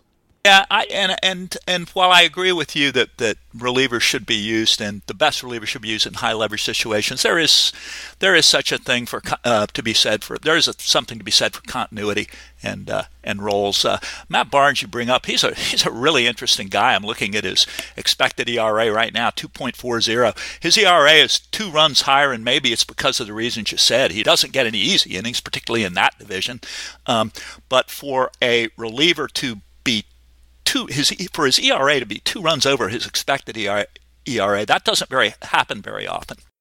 No, it doesn't. And before I let you go, with the trade deadline starting to loom, you're an Angels guy. You live in the Anaheim area. And what do you think the Angels are going to do when they look at the standings, they look at their situation, they look at their opportunities? Are they going to be buyers or sellers, or is it still too early to say? Well, I don't think this year is the biggest priority. I think if they trade for a pitching help, which is what they need, obviously, they're going to look for cost-controlled guys or at least contract-controlled through 2020, 2021. They're looking for long-term players. They are not just looking for a rental. So I wouldn't expect the Angels to be involved in kind of a rental going forward here. All right, Jock, thanks a million for helping us out. Catch up with you again next week. Okay, PD. Jock Thompson is Baseball HQ's Director of News and Analysis and our man on the American League beat here at Baseball HQ Radio. When we return, it'll be part 2 of our feature expert interview with Mike Gianella from Baseball Prospectus. But right now it's time in the show when I get to let you know about some of the great content that lets us say BaseballHQ.com is the best fantasy baseball website in the business. In Facts and Flukes, analyst Brian Rudd validates the performances of 5 National Leaguers, including Joe Musgrove and Anthony Rendon. In the Daily Call-Ups report, Baseball HQ scouting analysts review some recently called-up prospects, including San Diego right-hander Andres Munoz, Kansas City outfielder Bubba Starling, and Angels outfielder Michael Hermosillo, as well as all the prospect names you need to know. And in the Bullpen Buyer's Guide, columnist Doug Dennis reviews the teams most likely to be selling their top relievers, and the relievers most likely to step up and benefit when they're gone. And those are just 3 articles among literally dozens, a small sample of all the great content you'll find at BaseballHQ.com all the time. There's player performance validation in Facts and Flukes, news updates in Playing Time Today, roster forecasting in Playing Time Tomorrow. We have buyer's guides for hitters, starting pitchers, and relievers. There's fantasy market analysis by former big league GM Brad Coleman in the Market Pulse, and injury analysis in the Big Hurt. As well, there are tools like the player projections updated every day. We have daily dashboards and pitcher matchup planners, and leading indicators for hitters and pitchers. Add it all up. Expert content plus tools you can use to improve your teams and win your leagues, and they're why we call our site the best fantasy baseball website in the business.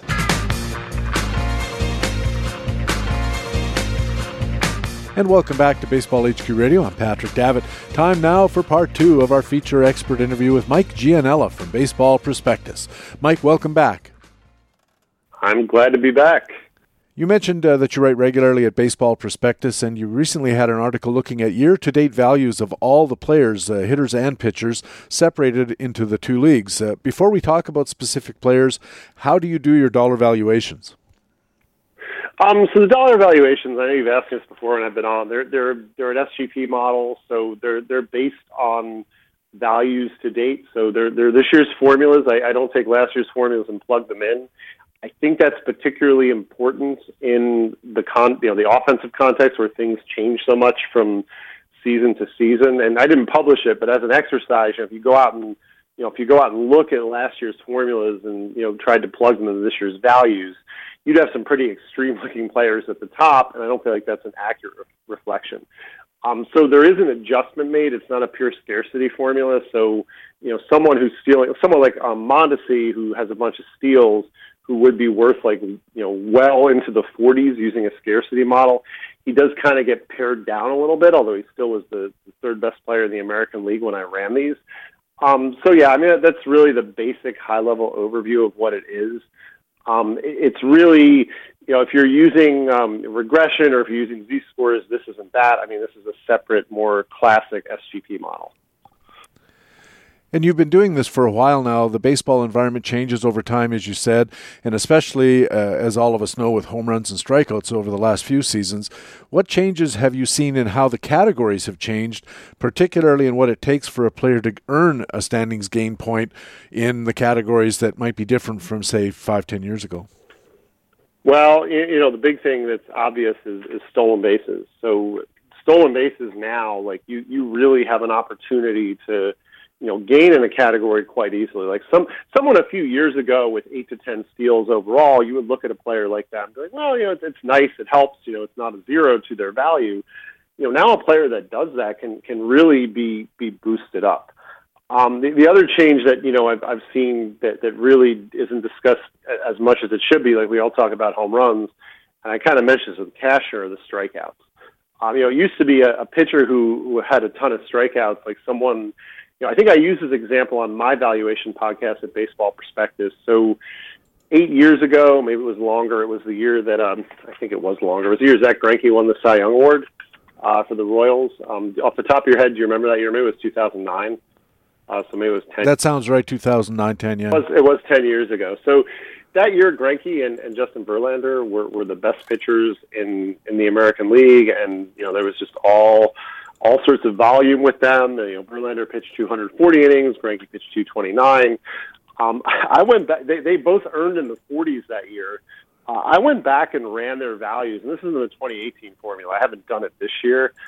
I believe that Verlander was a $35 pitcher and Greinke was a $27 or $28 pitcher using this year's formulas.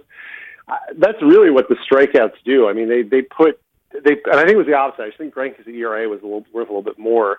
But the point being is that the strikeout increase has really changed how pitchers are valued. So if you've got a pitcher striking out 8 per 9, particularly in a non-only league, it really influences how that pitcher is valued, and really makes you think like, well, I need to make sure I get that strikeout volume. It's just a very important thing. It's a category that you don't want to get too cute and fall behind with.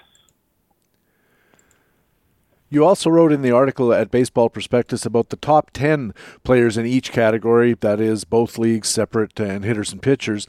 And what surprised me in both of the leagues was how few of the top hitters would have been top rounders in the run-up to this season. How usual is it that there's that disconnect? It happens. It really kind of depends on the season and kind of the player pool. There isn't, what I've noticed about this is, as you said, I've done this for a few years. This isn't constant, so it's not really a trend from one season to the next. I would say for this year, it's more than like average. So yes, that is a little bit surprising.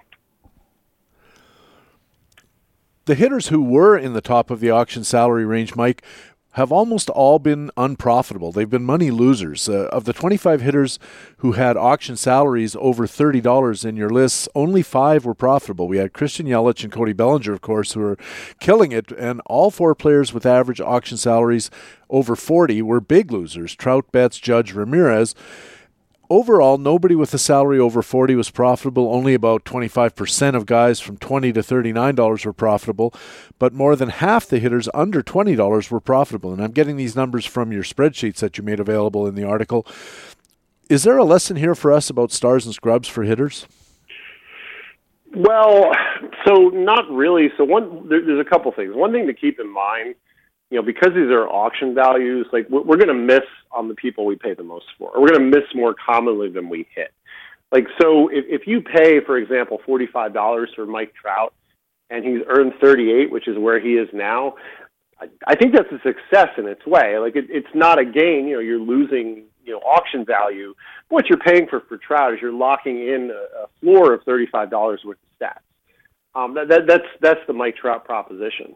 What I would say, though, and what I find kind of interesting, is the difference between the AL and the NL. So you look at the top 10 in the NL, and it's still a pretty successful group of hitters. Yes, there's some losses there, but you're looking at hitters for the most part, like besides Yelich and Bellinger, like Acuna, like Freeman, like Trevor Story, where they've all either turned a mild profit or broken even. The AL, there's so many hitters, like Giancarlo Stanton, obviously, because of the injury, but there's so many hitters who just have turned a loss. And that top 10, I think they're earning, on average, like in the low 20s. That's historically low. And what I find intriguing about that, I thought it would be the opposite. I thought with so many AL teams tanking, that the top hitters would be worth more just because the draft pool would be weaker. But that hasn't been the case at all. And to me, that's been the surprise. Mookie Betts is another example of a guy who's pretty much a consensus number 2 pick in a lot of leagues. I saw a few that were brave enough to take Christian Yelich and bully for them, but his salary average that you used was close to $50. He's barely he's not even at 30 in value at the time you wrote. This seems to be an indication to me that it's not as certain as we think, and for that reason, that's what makes me wonder, should we be just ignoring the Mookie Bettses and even Mike Trouts of the world in favor of looking into that $20 tier where the risk is lower and the potential for profit is at least as good and probably better? So in theory, yes. And you saw in Tout Wars that I did this. Like I spent $35 on Jose Altuve, who didn't work out. But for the most part, beyond that, I kind of spread the wealth and had a balanced roster. The challenge with the $20 range is that, so if you wait on the $30 range and you decide I'm not going to buy these players, I'm only going to buy one if they really fall in, and you go to the next tier, we saw this in Tout Wars where the next tier was really competitive too. Like it wasn't a group of players where you could be like, there's going to be bargains here. Jonathan VR, he went for 28 in Tout. That's fine, but it's not a price where you're like, oh, okay, he's a tremendous profit. Same thing with Gleyber Torres. He went for 25. Eddie Rosario went for 25. I'm kind of looking at these mid-20s players, and yes, they were certainly solid, and they're earning their keep, but they're also not players, outside of someone like Mondesi, who, had a lot of risk tied into him, where there's necessarily a big profit there either. You're more kind of holding your own with those types of players.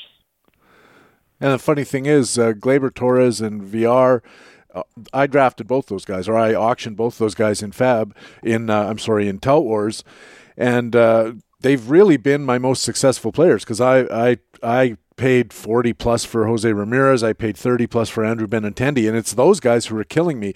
And maybe this is one of those situations, Mike, where recency bias. I just look at the disaster that unfolds in this league under this circumstance, and it makes me think I need to change my whole approach. Whereas had I picked two different $30 players or $40 players, I might have been much happier.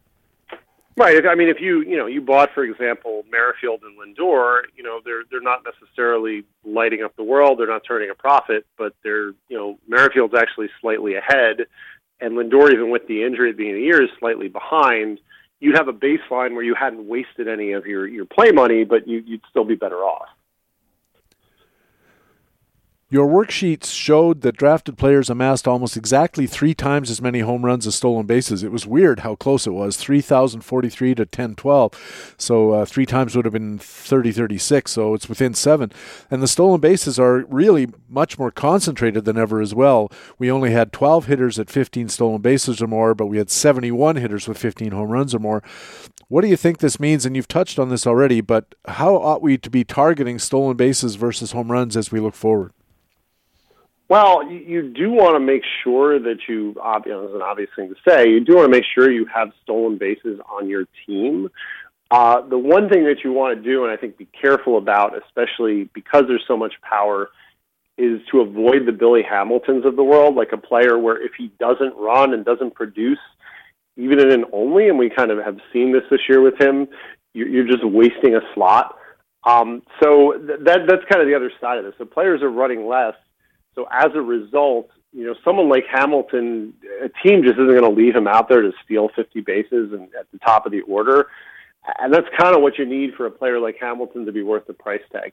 I actually like what I did in AL Tout this year. I spread the wealth and bought players like Kevin Kiermaier, like Kevin Pillar, like Tim Anderson.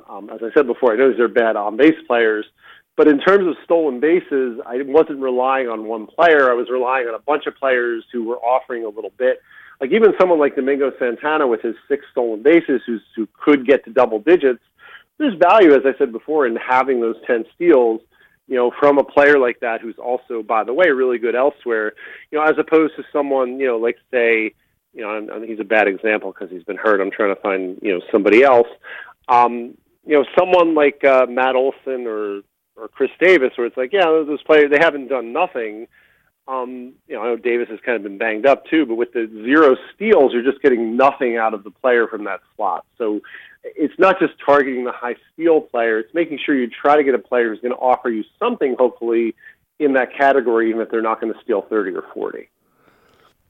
Yeah, I grabbed Avisail Garcia of Tampa in a couple of leagues, including Tout. I think I paid only $7 for him, which turned out to be really good. And the main reason that I wanted him on my roster, in both cases, in mixed and in only, is, of course, I'm expecting a certain level of home runs, maybe 20, mid-20s. But there's a possibility there that I'm going to get maybe 15, 16 stolen bases out of it, and that really tips the balance in his favor. Yeah, I mean, absolutely. That's such a big thing. You also looked at what last season's first half top 10 hitters did in the second half, and 7 out of the 10 maintained their good first half performance. How confident should we be that 70% of this season's or any season's top first half hitters will maintain the momentum through the second? Well, and again, this is sort of a difficult, thing to project. So a lot of it depends more on the player than the trend line. I think it's more common for 5 or 6 players to do it. The other thing that makes this tough is the way that the ball is and the way that statistics are kind of amped up. It does make it likely, we kind of talk about the home run curse. Pete Alonso isn't going to hit 30 home runs in the second half, not because of the home run curse, but because of regression to the mean. The other side of that, the player who jumped out at me was Christian Yelich. Christian Yelich last year wasn't even in the top 10 for the National League, and he finished number 1. There's probably going to be 1 or 2 players like that, even if they're not at the extreme that Yelich was, who we don't see right now in the top 10 who are going to shoot up onto that list. And that's kind of more what I'm looking at. I think the way the ball is right now leads to more of these outliers. Conversely, Mike, what sense did you get, either through long experience or by doing the work that you did on your article, what sense did you get about how likely hitters having bad first halves are going to maintain that momentum into the second half, or is there a greater degree of hope for a Jose Ramirez? It's an individual case, and in Ramirez's case, he's floundered now going back into last year, so it's really difficult to, kind of make that assessment. What I do find, though, for a hitter, there's kind of a certain level. Like, if hitters are flailing so much for such a long period, and there's not an injury, whether we're aware of it or not, there's kind of a limit to what they're going to do. Like, even if they bounce back, it's going to be more of a dead cat bounce. And I feel like with someone like Ramirez, and he's a weird case because he steals bases, but if you haven't sold by now, you're probably not going to be able to sell, and you should just kind of hang on. I sort of have a wariness for the most part of a hitter once they've been doing it for this long and things have kind of stabilized of them bouncing back. Let's switch over to the pitchers, and again we see it was tough to make a profit on the high salary guys. Only Justin Verlander and Garrett Cole, of guys bought for an average of more than $30, turned profits, and the average of the other 6 $30 pitchers was a $17 loss. We've been hearing preseason advice for the last couple of seasons from touts that we should be spending more aggressively on those ace starters. So I guess the natural question here for you, Mike, is do we need to reconsider that advice about whether to target those ace starters for big dollars and big draft picks? Well, I mentioned this before in my, I think my tout recap before the season of my auction. The answer is somewhere in the middle. It makes some sense to go after these pitchers, and primarily not even so much for whether they're good or bad, but for the volume. Outside of Corey Kluber, what jumps out at me with most of the expensive starters is they are delivering on the innings that we needed from them. And regardless of everything else, if you look at someone like Chris Sale, for example, yes, Chris Sale's a disappointment in ERA, but Chris Sale also has 153 strikeouts with a stellar whip. I know the wins aren't there, but it's kind of that idea that you're still getting that volume in strikeouts from an ace that you were looking for. Trevor Bauer's another example. I think Bauer, because of the ERA, some people look at as a disappointment. And I look at him like, well, he's only losing a little money in fantasy, but the really important takeaway for me is you're getting that volume. So, yeah, you want to be careful, I think, especially in draft leagues. I saw in one of the main events, people were really going, over the edge and taking starting pitchers way early, in my opinion. That being said, you do still want to pay a premium for starters just because of that volume, even if they're not going to necessarily deliver on the same stats of last year. I know we're looking at the AL, but is anybody, I know he hasn't lived up to what he did last year, but anyone who drafted Jacob deGrom, are they really that disappointed? Yeah, he hasn't earned his keep, but I still think he's delivered enough to make him a decent proposition where he didn't sink your season necessarily. The pitchers in the $10 to $29 salary range, looking at the spreadsheet, were about break even, and half of them made a profit, half of them made a loss. The average return was around -$3, so that's well within the range of what variability we'd expect. But 60% of the single-digit salary pitchers on your spreadsheet were profit makers, and all but one of the top 25 profit makers were single-digit guys like Lucas Giolito, Mike Soroka, Brandon Woodruff, or even undrafted guys like John Means, the surprise story of the year, and even Cashner. This feels like something we see every year. How should we be looking at these mid-salary and especially low-salary pitchers as we make our draft plans in the future? So the funny thing about the mid-salary pitchers is typically these pitchers, and I've documented this before, these are the ones who hurt us. Like these are the ones who, and it's usually like the 13 to 19 range. Like these are the ones who really burn us. Like you pay like almost 20 for a pitcher and they bring back 0. That's killer. So this to me is a little bit unusual that so many of these pitchers have been as successful, or at least not nearly as unsuccessful as they are historically. Although it's funny, there is a band here, starting with Kikuchi. I know it's relievers, like going down to Alvarado, where yes, that is kind of more of what I would expect to see. You know, Nathan Eovaldi is another one. You know, that's kind of more of what I'd expect to see from a pitcher in this range. The thing about the single-digit pitchers, I think we kind of are where we always are. This is always like throwing darts at the board. There's always pitchers in this bucket. Lucas Giolito, should he have gone for more? Yeah, probably. He probably should have gone for a couple more bucks based on his pedigree and his history, et cetera. But there's a reason we don't pay these pitchers that much. Like they're very difficult to see coming. Like when I look at this list, it's really scattershot. Like someone like Mike Minor is another example. I think he should have gone for more. He showed some signs last year. That being said, nobody should have expected through the All-Star break, a near $30 pace season for him. Yeah, that's what I was thinking about when I looked at the list too, is that in reality we should have been willing to spend, $15 to $20 on Mike Minor or Lucas Giolito. We still would have made money. We would have anchored down our staffs and all this kind of thing. Shane Bieber, Luis Castillo, same kind of thing. They're around $30 value year to date. So anything less than that really would have been a legitimate bid. But at the time, it's like, the only way you can justify it is 2020 hindsight, because at the time, it just made no sense to make any kind of really super aggressive bid. And in fact, the average salary bid in the experts leagues on Bieber and Castillo was around $15, and I think that was pretty reasonable, and you have to be happy that you get the profit. But you can't look back at it, I don't think, and say, next year I'm going to try to figure out who next year's Shane Bieber or Castillo is going to be and make my $30 bid, because as you said, you're basically throwing darts, and that's a really dangerous way to approach your auction. Well, ultimately too, the thing about pitchers, there's so much volatility, and the reason that I often see people suggest that maybe we should pay half for pitchers in auction dollars, or maybe we should draft them higher. The reason we don't is the volatility, and we know this every year. It's easy to look back retrospectively and look at every profit maker and say, "Oh, I should have spent more, or I should have done this, or I should have done that." The reality is, if we knew, we would spend more for pitchers. We don't, because so many of these arms, regardless of where they are on the chain, just aren't reliable. It's funny. Jay Happ, I really liked Jay Happ coming into this season. I was a big fan. Thankfully, I didn't get him anywhere because he just didn't get it done. That's kind of the nature of pitching, and that's kind of where, we're at. It's impossible to have expectations about, our pitchers or sleepers, even the top arms, and not necessarily know what they're going to do. And the list is full of them, but it's also full of guys that went for that same kind of mid-range value and ended up being disasters. So it's a very difficult thing. And I guess the moral of the story is don't beat yourself up if you didn't see, Shane Bieber coming as a $30 pitcher, because nobody did. And it would have been, if you had have done it and succeeded, it would have been more luck than skill, I think.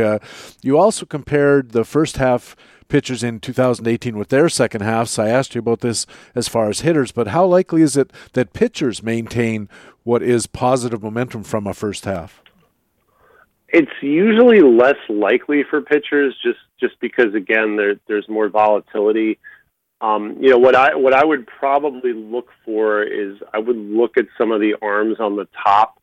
like someone like a Verlander or Cole to be more likely to maintain that momentum. Everyone in the AL from Bieber on down, like I wouldn't. Well, we obviously know Frankie Montas won't be there because of the suspension, and this was assuming he would pitch a full season. But everybody else, you just would expect some volatility to get those pitchers a little. And it's really the same story in the National League. I look at the National League, and outside of Max Scherzer, I don't necessarily, if you told me that most of these pitchers were lower or not here, I wouldn't be surprised too much. I mean, even someone like Walker Buehler, who I'm a big fan of and was ace in the midseason at 26, I wouldn't be surprised to see kind of the volume and, the burden of a full season kind of catch up to him. In the Google spreadsheets that you made available through the article, about 28% of this season's saves were amassed by undrafted pitchers, double-digit saves from 6 guys who weren't drafted: Hector Neris, Luke Jackson, Hansel Robles, Sean Kelly, Roenis Elias, and Ian Kennedy. None of these guys was picked, and here they are with a good number of saves. Is there a lesson here for us that we can use in future years to respond to the seemingly growing uncertainty about who's getting the saves? I think the only lesson really to me is there's only a handful of closers that I absolutely want to spend on.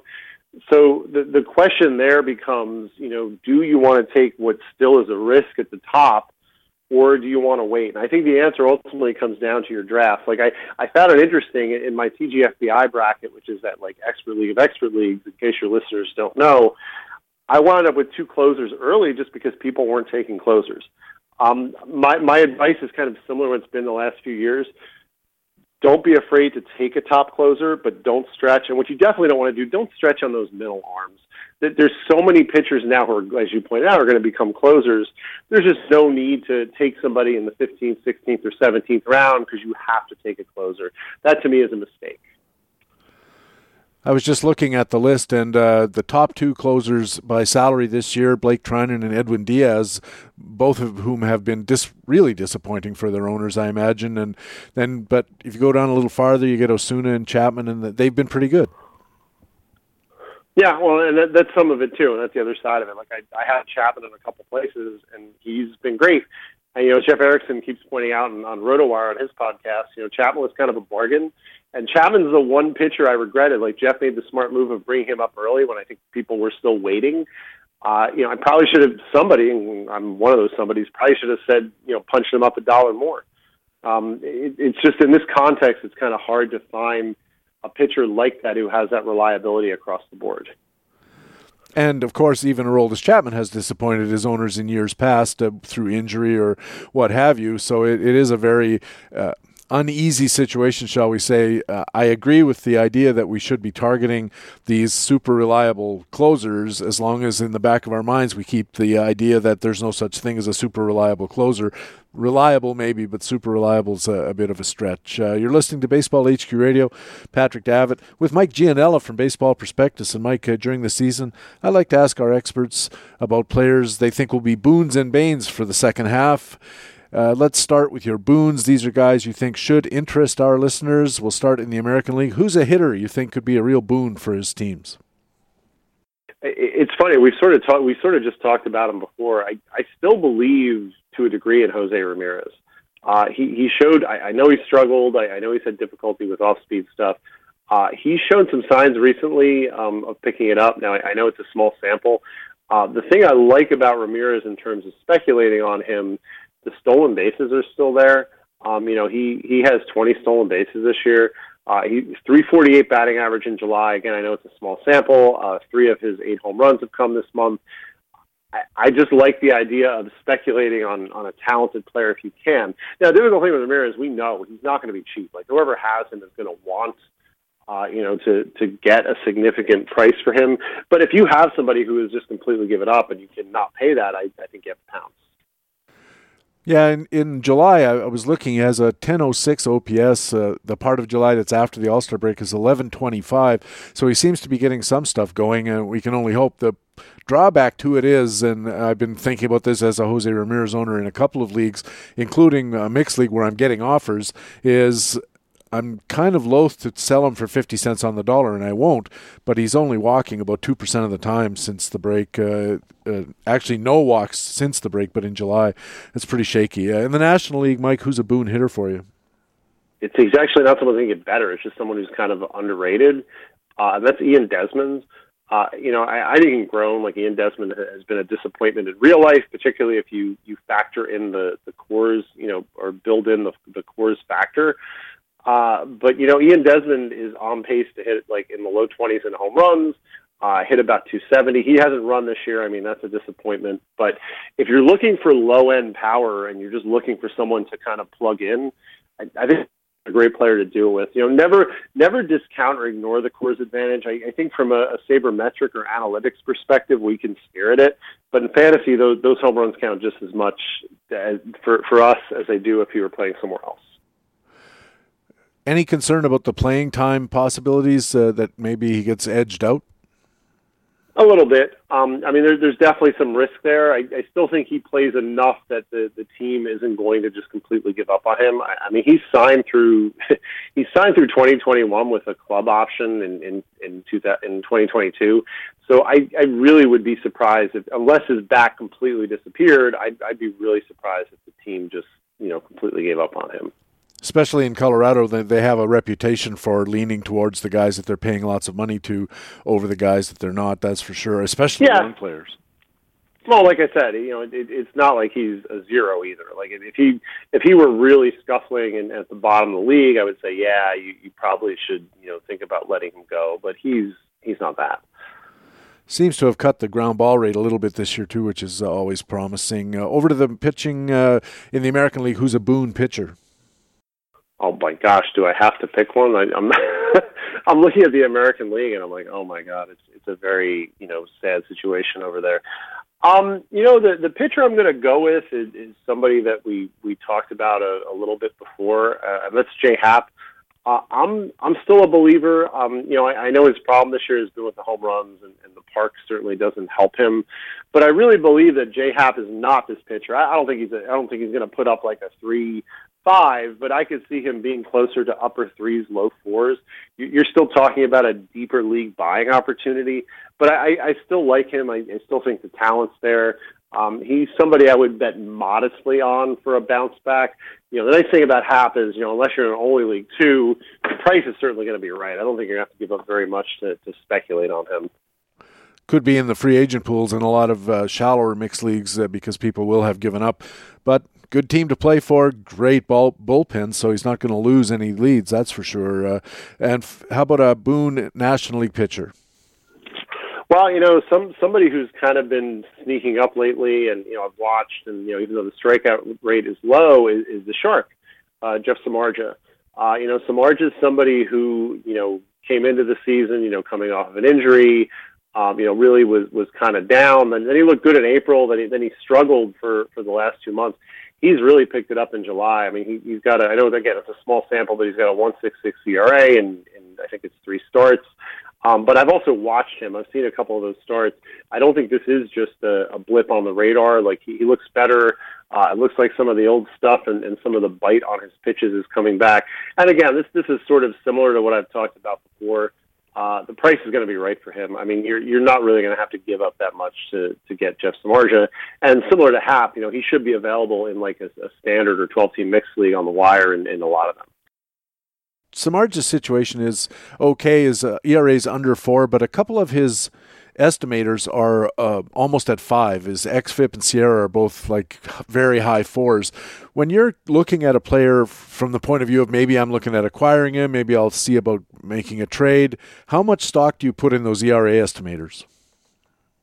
A lot of it probably depends on like what the pitcher's doing. So what I'm looking for, if a pitcher hasn't made any changes and they're just going out there and doing the same thing and their ERA they're beating the estimators, at Baseball Perspective, DRA is our estimator. Then I'm really wary. Then I don't really want to take the pitcher. In Samardzija's case, some of it is the health, but I think some of it is also, he's kind of playing a little bit differently. He struck out 9 at Coors. He's throwing the cutter more. What he seems to be doing is working for him right now. He's a pitcher, so that doesn't mean it's going to be working for him tomorrow. But, that being said, I think you kind of ride the hot hand here, particularly because there's just not going to be much of a cost to it. Maybe there's something to this. Mike Gianella's Boons, Jose Ramirez of Cleveland. Go, Jose. Ian Desmond of Colorado, Jay Happ of the Yankees, Jeff Samardzija of San Francisco. Could be a trade guy as well. Let's move over to the Banes. These are guys about whom you think listeners should be cautious. Again, we'll start in the American League. Who's a hitter in the American League who you think could be a bane? Somebody in the American League that I would kind of look out for, who has already, kind of slipped a little bit, hasn't been quite the same since he's come back from injury, is Hunter Dozier. I like Dozier. I'm a fan of his long term, but I do think that a lot of the value that he accrued was before the injury. He's somebody I believe, if you look, he's 7 of his home runs in March and April. You look at his line. Otherwise, he's just kind of been okay. So really, what I'm looking at with Dozier is I'm looking at somebody. He could be a solid citizen, but if you can get somebody to pay for those full season stats in a trade, I would do so. In the National League, who's a bane hitter? Well, this one came up on our podcast last night, and this is going to be unpopular, and this is obviously just for redraft, but Austin Riley. Austin Riley, he's kind of this year's version of what Ozzie Albies was last year. So I don't know if you remember, Ozzie Albies started out April, with just this terrific month. You throw that out, and Ozzie Albies was kind of just an average hitter. I'm not saying that, Austin Riley isn't somebody who shouldn't be rostered. He obviously should. But, you look at him, and, he had 356 in his first truncated month in May, with 7 home runs and 63 plate appearances. Since then, 9 home runs in, 163 plate appearances, very low batting average. I believe in the player, and the power is going to be there. I could just see him being an average drag for the rest of the season. So nothing wrong with Riley. And again, not saying you should cut him or just give him up for nothing, but if you can get somebody to pay for the talent and for what I see the future value as in a deal, I would do it. Yeah, and he just doesn't draw walks either, which is a concern for me on a lot of fronts, because you want a guy, especially as the season goes on, he should be drawing more of them as he gets more accustomed to what's going on, and instead he's drawing less. Back over to the pitching in the American League, who's a bane pitcher for you? I know he's been great. He's the number 1 pitcher, Justin Verlander. Justin Verlander, we were talking about like his expected or deserved metrics. They kind of scare me a little bit. He's given up a lot of home runs. I think he's been a little bit lucky. Some of it's skill because it's Verlander, but his strand rate is close to 90%. Fly ball rate's kind of high. It's just not a good combination. And never bet against Justin Verlander. So again, similar to Riley, I'm not saying to cut him, but I could just see some difficulties for Verlander down the stretch. Especially with the home runs, he complained about the ball, and that probably is a big part of it, but they all got to throw the same ball. So Justin Verlander seems like a guy that at this point might be an excellent sell high candidate, because he's got terrific numbers so far this year, good team and all that kind of stuff. So maybe the value could be in that regard. Finally, in the National League, who's a bane pitcher? Somebody who I'll admit I was wrong on, and he's exceeded expectations, but I'm not expecting to pitch at the same level in the second half, is Luis Castillo. Castillo, and like I said, excellent pitcher. I do believe in him. I do believe what he's done with the changeup is legitimate. What I'm kind of wary about is the walk rate. That's just a lot of walks for a pitcher that a lot of people are already saying is elite. I think that needs to come down. I think he's been kind of lucky that again, another pitcher with a strand rate not as high as Verlander's, but kind of high. I mean, the other piece too is as decent as the Reds bullpen has been, Verlander has the benefit of a really strong bullpen where you can kind of see why that strand rate is where it is. I don't see the same thing with the Reds bullpen. So even if Castillo can kind of do it with smoke and mirrors, I think some more inherited runners are going to come in for him. I expect that ERA to be more like a 3.4, 3.5 in the second half. He's got a 236 BABIP. We call it a hit rate at Baseball HQ, 24%, which is pretty low, although he did it once before in 2017, albeit in a bit shorter of a season. When you look at these BABIP rates and home run per fly rates and so forth, how much of it do you think regresses to player norm versus league norm? That's really tough to say because, especially with so many home runs, it's kind of hard to predict. I think it tends right now because of where we're seeing we're seeing the rates. I think it goes much more to league norm, and that's kind of one thing to be careful about. And we kind of see this with Verlander, where people look at the skill set and say, well, he should regress, or in his case, progress to the mean. I just don't necessarily think that's always going to be true this year. Mike Gianello's Baines, Hunter Dozier of Kansas City, Austin Riley of Atlanta, Justin Verlander of Houston, and Luis Castillo of Cincinnati. Mike, tell our listeners where they can catch up with you, listen to you, read you, and so on. I'm at Baseball Prospectus. You can read me there. I have 2 articles a week typically. I have a Fab article every Monday, and then I have a column once a week. I think now I'm backing up to once every other week after the All-Star break. You can find me on Twitter at Mike Gianella, all one word, Gianella. And our podcast, Flags Fly Forever, goes out once a week. Usually it comes out on Friday now. You can listen to that every week. You can also find that at the Baseball Prospectus site. Well, Mike, this has been terrific. I suspected it would be, and of course you didn't disappoint. It was wonderful to have you. Maybe we'll catch up with you again at least once more during the year, and in the meantime, I'll start thinking about some trade offers in tout. Sounds good. I look forward to seeing those offers from you, Patrick. Thanks. Mike Gianello writes for Baseball Prospectus. When we come back, it's our weekly Talk with Todd. It's Todd Zola, next on Baseball HQ Radio. He's sitting on 7-14. Here's the pitch by Downing. Swinging. There's a drive into left center field. That ball is going to be out of here. It's gone. It's 7-15. There's a new home run champion of all time, and it's Henry Aaron. The fireworks are going. Henry Aaron is coming around third. His teammates are at home plate, and listen to this crowd. Baseball HQ Radio.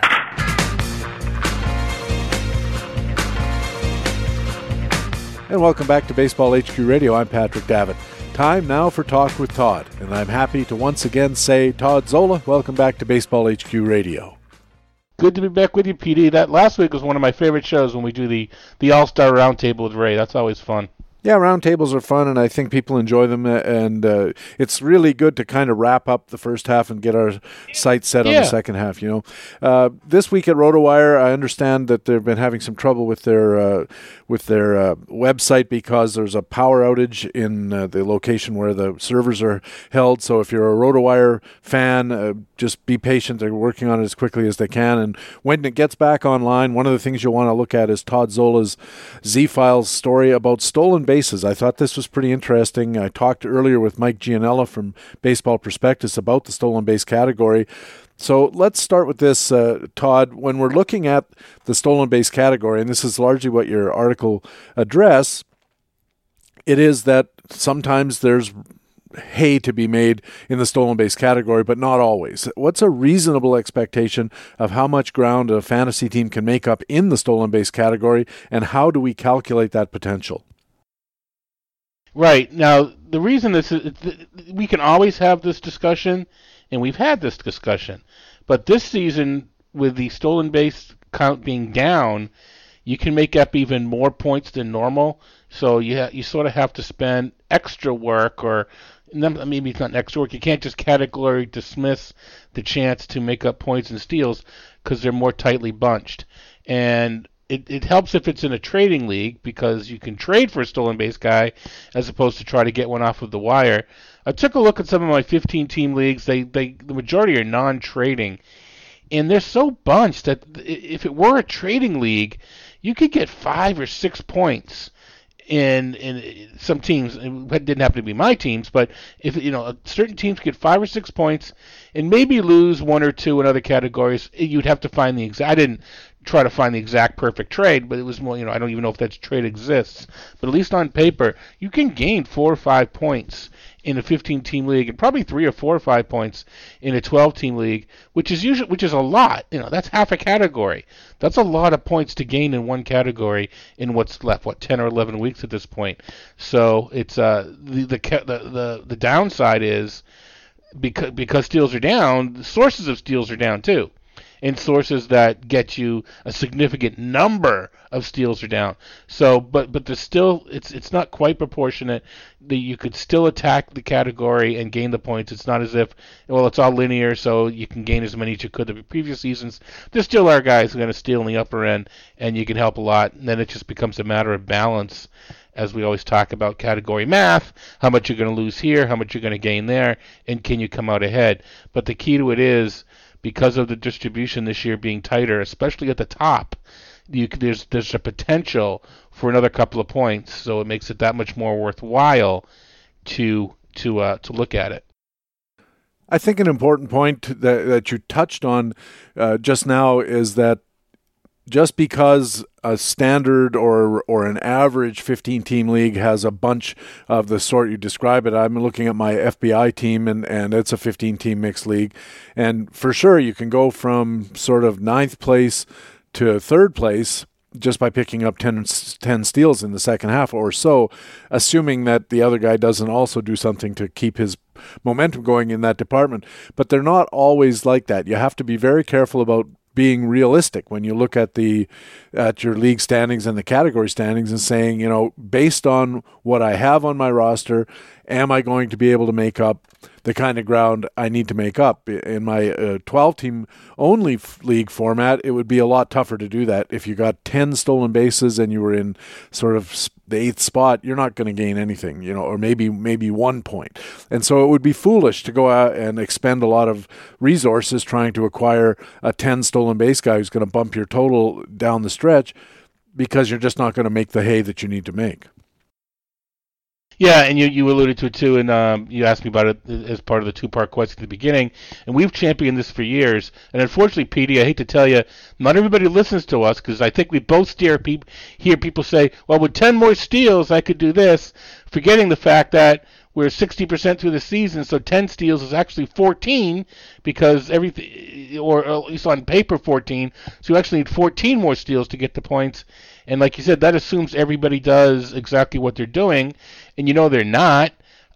Trey Turner was out for a month, so the Trey Turner team is probably going to be accumulating stolen bases at a faster pace than they were at the beginning.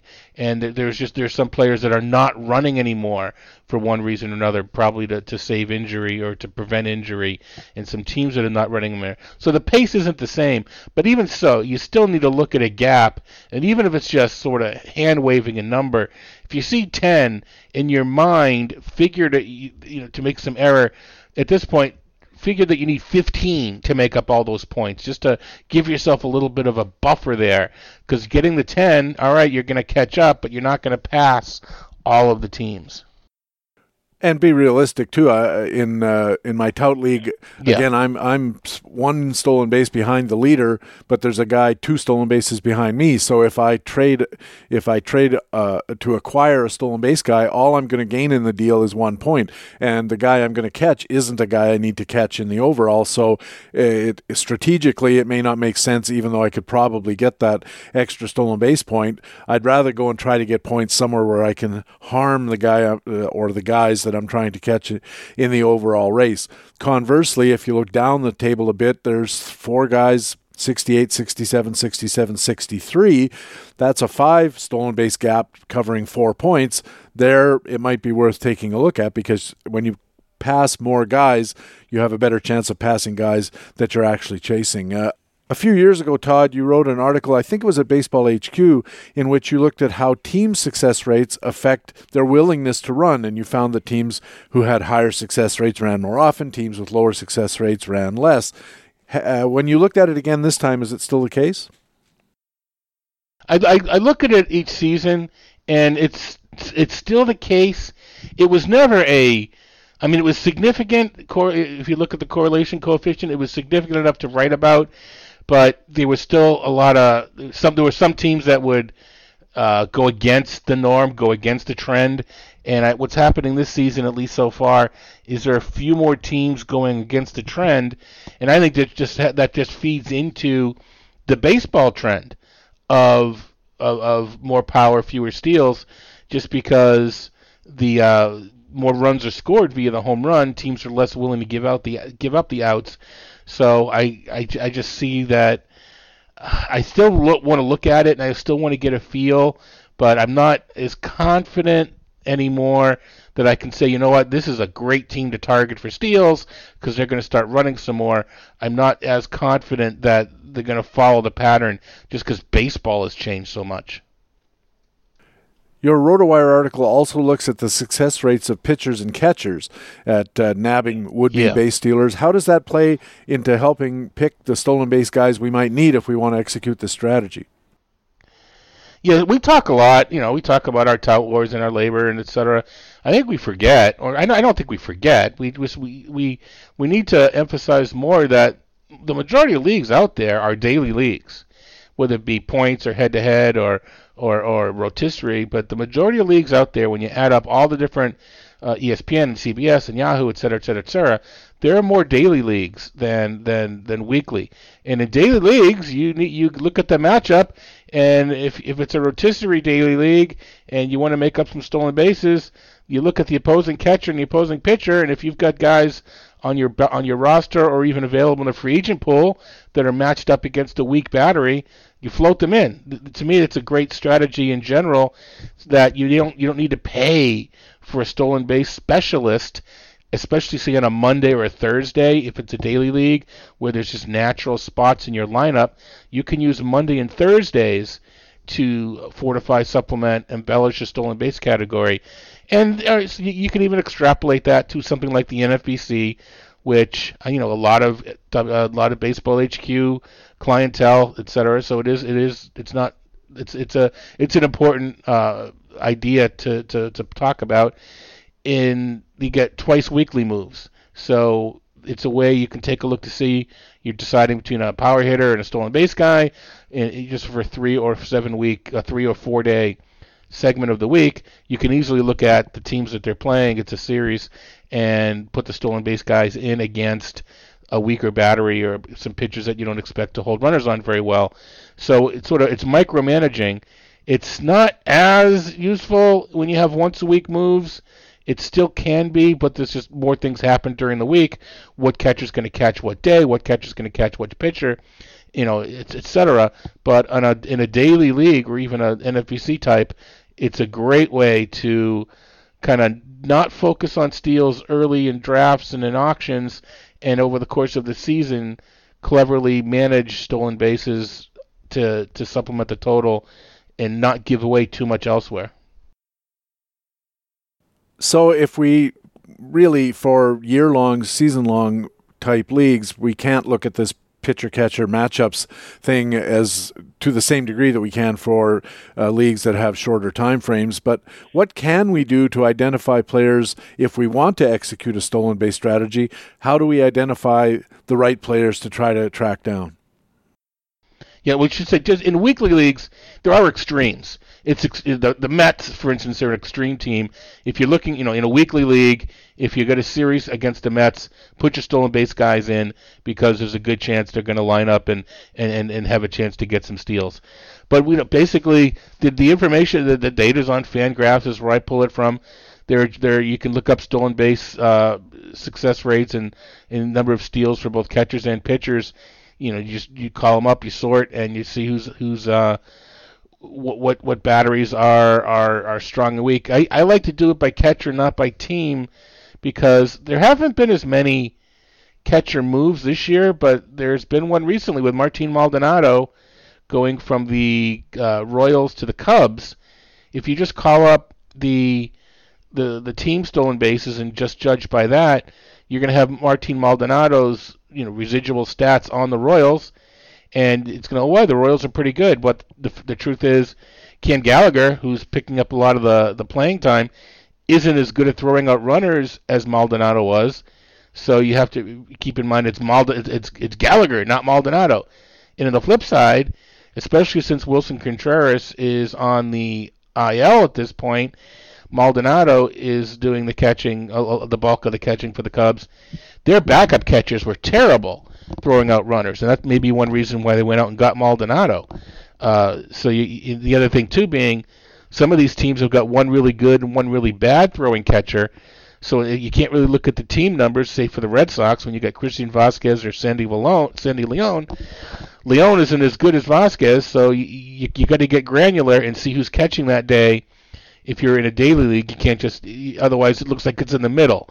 The Red Sox are an average team. Well, if you got Vasquez, it's much harder to steal than if you paired with Leon behind the plate.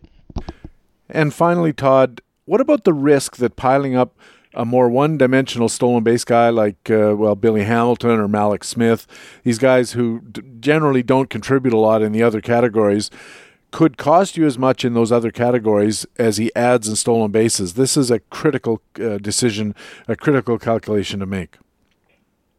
Right, and it's the balance that we talk about in rotisserie leagues. I deem it category math. It just what you can gain, what you can lose. Sometimes the way you have to look at it is I'm not going to win right now. The only way I can win is if I pick up 3 points in steals. And it might cost me 4 in runs, in RBI and home runs, but if I do it right, and if Jose Ramirez continues to hit well, and if Mookie Betts turns it on and gets back to the last year's pace, I'm not going to lose those points. So you make the move. So it's all category math. It's all where you are within the categories. But it's one of the what's the line or something like you can't get a hit if you don't swing. Sometimes you can't gain the points if you don't make the move to do so. So this year it's tougher because, as we talked about, more runs are scored via the home run than ever before. So we always talk about, a home run counts in four categories. It counts in home runs, it's a hit, so it counts in batting average, and it's a runner and it's an RBI. Well, this year it's a greater percentage of the runs and RBI, so there's a chance you're giving back more by getting the Malik Smiths, those types. So a lot of times that's luck where you happen to be in the category, although you can say that you drafted yourself to that spot, so it's not luck, but still. It all comes down. I like looking at these studies big picture, but at the end of the day, it comes down to where my team is within the categories. And you have to be realistic about it. Todd, what are you going to be working on over the next little while? Not exactly sure yet. Sometimes ideas just come to me on a whim. We got the trade deadline coming up, so we'll try to do some anticipating on the under the radar players that could have some playing time positively affected if so and so is traded. This is the player, and it's one thing to have the article after the trade's been made and have the player and recommend the player. At that point, it's duh.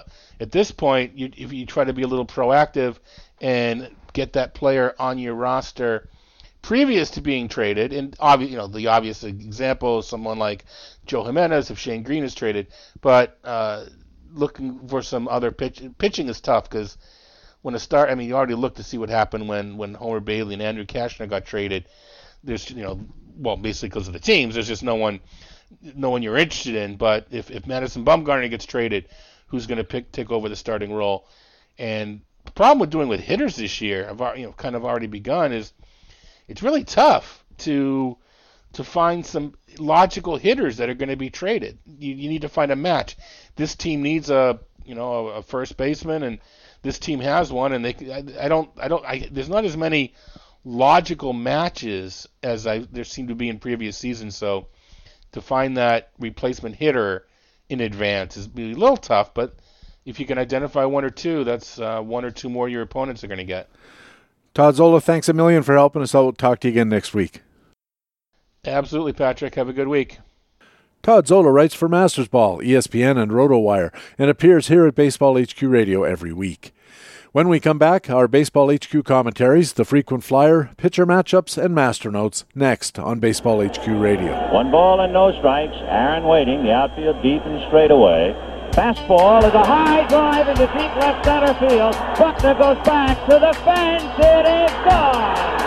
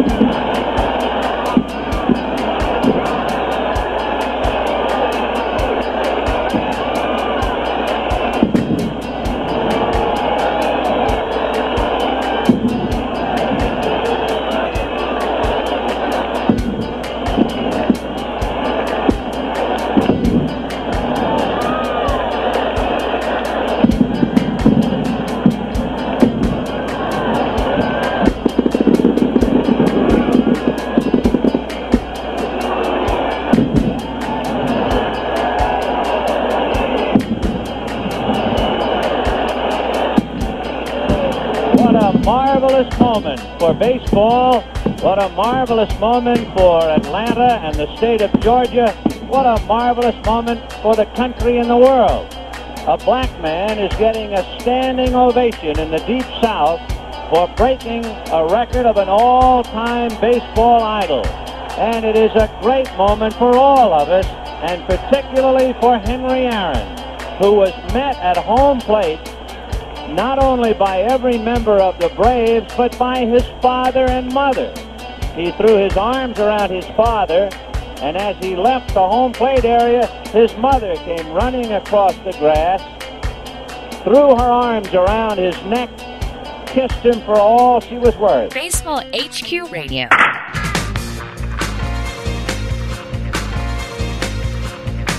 And welcome back to Baseball HQ Radio. I'm Patrick Davitt.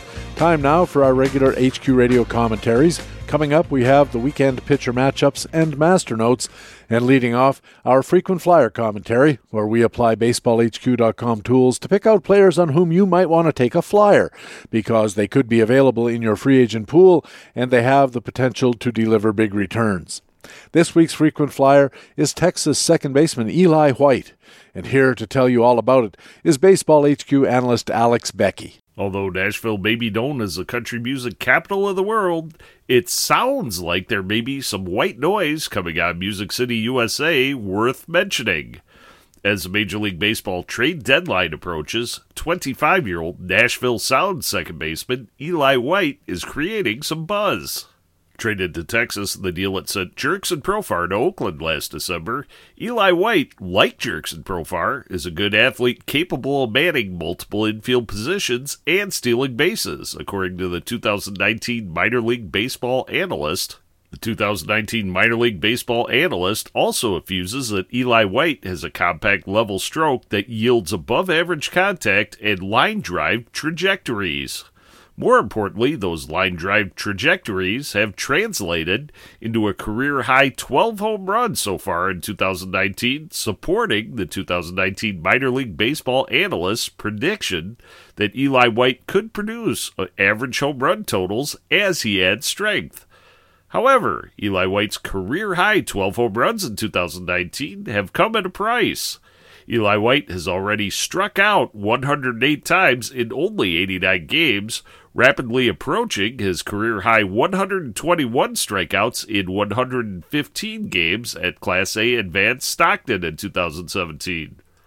That's why Eli White, like all of our frequent flyers, should be considered to be a long shot, who may be worth the flyer if he is still available in your league. Sure, Eli White's .253 average at AAA in 2019 appears, on the surface, to be rather pedestrian. But let's not forget that Eli White led the AA Texas League in on-base percentage and finished second in batting average for the AA Midland Rockhounds in 2018. Let's also not forget that the Texas Rangers seem to have a knack for developing multi-positional super utility players. Besides the aforementioned Jurickson Profar, Danny Santana has split time between 6 different infield and outfield positions this season, and Logan Forsythe has also played in every infield position for multiple games in 2019. In other words, Eli White's versatility will likely be his calling card to the majors, especially if the Rangers decide to make a trade or two by the July 31st Major League trade deadline. And let's face it, multi-positional players such as Jurickson Profar, Ben Zobrist, Marwin Gonzalez, Max Muncy, Chris Taylor, and perhaps even Eli White can be very valuable in filling late-season gaps on both Major League and fantasy rosters. So if this sounds good to you, be sure to pick up current Nashville Sounds and future Texas Rangers super utility player Eli White as our frequent flyer for this week.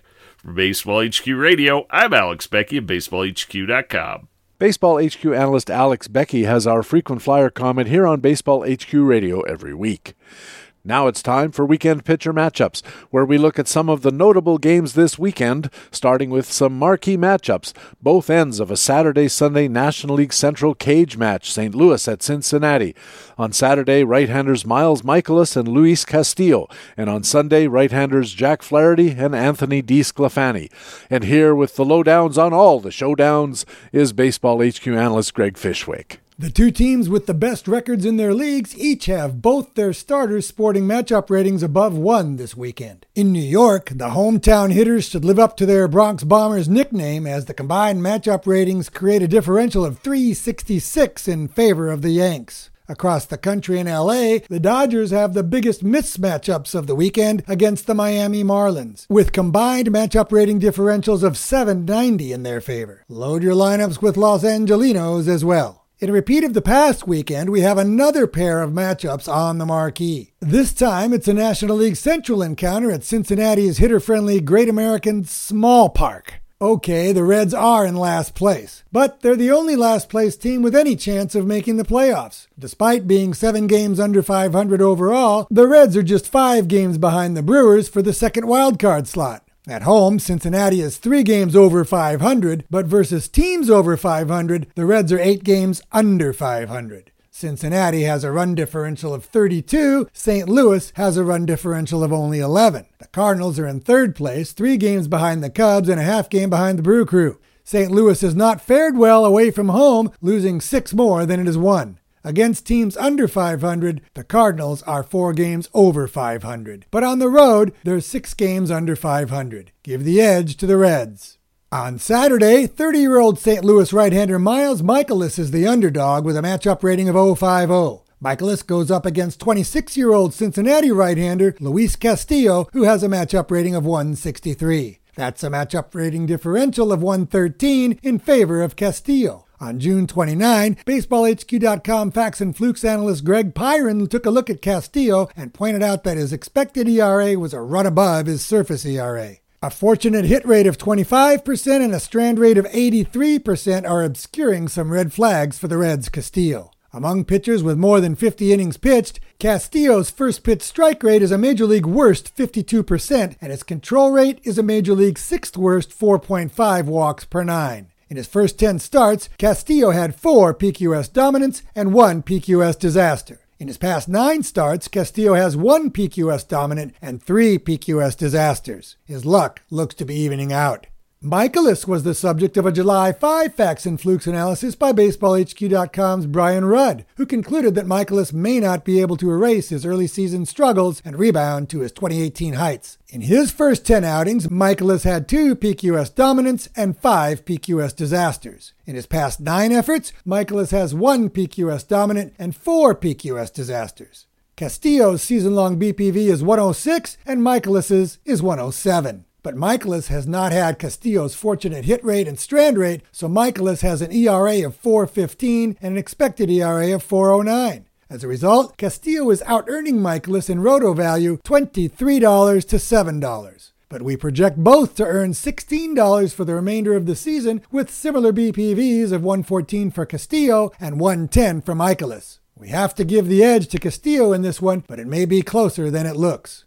On Sunday, St. Louis's 23-year-old right-hander Jack Flaherty has the higher matchup rating at 121. Cincinnati's 29-year-old right-hander Anthony DeSclafani has a matchup rating of 0.67 for a matchup rating differential of 54 in favor of Flaherty. DeSclafani has faced the Cardinals 6 times in the past 2 seasons. Half of those outings have been PQS decent 3s, and the other half have been PQS disasters. In his first 9 efforts this year, DeSclafani has 1 PQS dominant and 3 PQS disasters. In his past 9 outings, he has 1 PQS dominant and 2 PQS disasters. Now in his 4th full season as a starter, DeSclafani has been pretty consistent. He's putting up a BPV of 109 after ending 2018 with a 108. He's added a mile per hour to his average fastball velocity, getting up to 94.6, and his dominance rate is a career-high 9.2 strikeouts per 9, but his expected ERA is a career-high 4.42. BaseballHQ.com Facts and Flukes analyst Brian Rudd also examined DeSclafani on July 5, concluding that he doesn't look ready to take a step forward.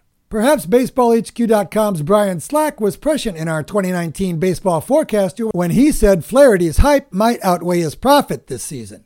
After earning $14 in 5x5 leagues for his sterling rookie year in 2018, Flaherty is earning only half that much in 2019. His ERA is more than a run higher, his whip rose from 111 to 120, and his BPV dropped from 120 to 112. But Flaherty's PQS trend shows some promise. In his first 10 outings, he had 1 PQS dominant and 2 PQS disasters. In his past 9 efforts, Flaherty has 4 PQS dominants and 2 PQS disasters. Flaherty's faced the Reds once in each of the past 2 seasons and put up PQS dominant 4s both times. BaseballHQ.com's starting pitcher buyer's guide analyst Stephen Nickran noticed that Flaherty's ugly June was caused by a rough strand rate of 58% and home run per fly ball rate of 28%, noting that his foundation of skills was quite sturdy. Flaherty should fare well this Sunday. To recap, load your lineups with Yankees and Dodgers as if you're going back to the 50s for their exciting World Series rivalry during that decade. On Saturday, stick with Castillo, but don't count out Michaelis. On Sunday, fly with Flaherty. And use the BaseballHQ.com pitcher matchups tool to choose your pitchers every day. For Baseball HQ Radio, I'm Greg Fishwick of BaseballHQ.com.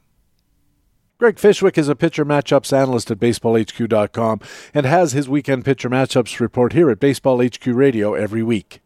Now it's time for Master Notes, my weekly discussion about baseball and fantasy baseball, and this week I want to talk about a new way to assess starting pitcher efficiency, pitches per out. We all have our different ways of watching our games on TV when one of our fantasy pitchers is on the mound. My approach is to curl up in the fetal position and peer at the screen through my fingers. Just kidding. I can't look through my fingers because they're holding onto a tall glass of Maker's Mark bourbon, especially when Mike Leake is pitching. Actually, I sit bolt upright and I pay close attention. And lately I've been paying particular attention to how many pitches my guy is using to get his outs. Over time, based on this informal estimating tool, I've come to the conclusion that a pitcher getting around 1 out for every 5 pitches was going well and had a pretty good chance at a good game. He'd get deeper into the game, which would improve his chances for a win. He wouldn't be allowing many base runners, improving his chances for a positive outing on the whip side. And those fewer base runners would mean fewer runs against, improving his chances to help the ERA. But we all know that this kind of informal, anecdotal, observational info is not the stuff of which decisions should be made. So I thought I'd look into it in a little more detail. And guess what? I was actually pretty close. I used Baseball HQ's PQS logs from the leading indicators page to get data from all the Major League Baseball starts through Tuesday. A bit of jiggery-pokery with Excel, including filtering for non-opener starters who had at least 10-plus starts, and I had a pretty interesting, in-depth information set. First, I'll give you a couple of overview items. Of the 2,187 starts by qualified starters with 10-plus starts, the average pitches per out was 5.5. But in pitcher wins, that average was down to 5.1 pitches per out. In losses, it was 6.4 pitches per out. Putting it in reverse, 50% of starts with 5.1 pitches per out or lower were wins, versus 26% of starts over 5.1 pitches per out. That 5.1 pitches per out is a real dividing line. As well, pitches per out correlates pretty well with both ERA and whip. Again, for pitchers with 10-plus starts, their season-long correlation is 0.43. That's a scale where 1.0 is a perfect correlation, 0.0 is no correlation at all, while whip correlates with pitches per out at 0.53, which is even better. These pitches per out data next made me wonder which pitchers this season have the best ratios. So I stacked them all up from lowest to highest, again, only pitchers with 10-plus starts. 17 pitchers were at or below that 5.1 pitches per out cutoff I mentioned earlier. The best, Hyunjin Ryu of Los Angeles, 4.8 pitches per out this year. And the list of those top guys contains many of the names you'd expect: Kershaw, Tanaka, Greinke, Hendricks, Barrios, Verlander. There are also a few names that might raise an eyebrow but not come as a complete shock. Yonny Chirinos of Tampa is having a good year, and he's only a couple of hundredths behind Ryu at the top of the table. Also, Michael Soroka of Atlanta having a good year. German Marquez of Colorado, Ross Stripling of the Dodgers, Joe Musgrove of Pittsburgh, Brett Anderson of Oakland, Miles Michaelis of St. Louis, a bit of a surprise, and CC Sabathia and Domingo Germán of New York. But there is one name that really might shock you. It certainly did me. Glenn Sparkman of Kansas City is 7th in the rankings at just 5.0 pitches per out. Now, this might be an artifact of a smaller sample. Sparkman barely scraped into qualifying with his exactly 10 starts and had only 842 pitches so far this year, about half the others on the list. Sparkman makes a more important point, I think, by showing the dangers of a metric like this one. He has a good ratio that's anomalous with the rest of his performance because he's not a good pitcher. Sparkman, first of all, is a very low strikeout pitcher, 5.2 strikeouts per 9 this season and 5.6 strikeouts per 9 in 13 total starts over the last 2 seasons. Now, low strikeouts tend to reduce pitch counts and therefore pitches per out rates. But Sparkman's ERA this season is .454, which is pretty meh at best, and looks overcooked, considering his expected ERA is well over 5. For his career, his ERA is over 5, and his expected ERA is higher still. So don't rush out to grab Glenn Sparkman based on pitches per out. I think the best approach right now is to use the metric as a first indicator or maybe as a tiebreaker. You need to look at the deeper stats first. And even if you don't have moves to make, keep track of how many pitches your pitchers this weekend are taking to get their outs while you watch them on TV. As it goes along, you'll have a pretty good idea of how likely you are to get a win, if nothing else. While I was organizing the PQS logs for this week's edition of Masternotes, I also ran a quick study to see how ERAs and whips had been affected by the worst starts of every pitcher's season. In a nutshell, I logged every pitcher, again 10-plus starts, calculated a score for each start using a formula ERA plus 3 times whip, and then subtracted out the worst score, the highest score, from each pitcher's overall record. Many, even most, of the biggest impacts among starters' ERAs involve pitchers whose ERAs and whips were already pretty bad, even without their one bad outing, and just slightly less horrible when it was removed. I saw a lot of 6-plus ERAs dropping into the 5-plus territory, and a lot of 150 whips dropping to 140. But some bad outings did affect some good pitchers. The first of these is Pablo Lopez of Miami. His decimals at the time I did the study were .423 ERA, 112 whip, and that's pretty good. But his May 10th outing at Citi Field was a catastrophe. 4 innings, 10 earned runs, 12 base runners. Take that outing off of Lopez's record, and his decimals improve to .318, 1.0, and he looks a lot like one of the best pitchers in baseball. Another pitcher really blasted by a bad start was Domingo Germán of New York, also a low pitches per out guy, whose already impressive .349, 107 decimals would fall all the way to .288, 104 had it not been for a 5-inning, 7 earned run, 9 base runner stinker at Kansas City in late May. And how about David Price? His .316, 115 already pretty impressive, but knock off the 6 earnies and 6 base runners he gave up on June 13th at home against Texas, and his decimals are .259, 110. And finally, what about Hyunjin Ryu? Already otherworldly at a .178 ERA, .097 whip. He starts bordering on intergalactic at .129, .087 if we wipe off his June 28th start at Colorado. 4 innings, 7 earned runs, 10 base runners. Not surprisingly, by the way, at Colorado starts are by far the most common among these duds, along with at LA, at Milwaukee, and at Philadelphia. Good teams and sometimes great parks for hitters. The obligatory caution again is this: what has happened is not reliably predictive of what is going to happen. And naysayers about these kinds of studies argue, persuasively, that the one bad start did happen, and we can't just discount it. I'm not so sure I agree with that second point.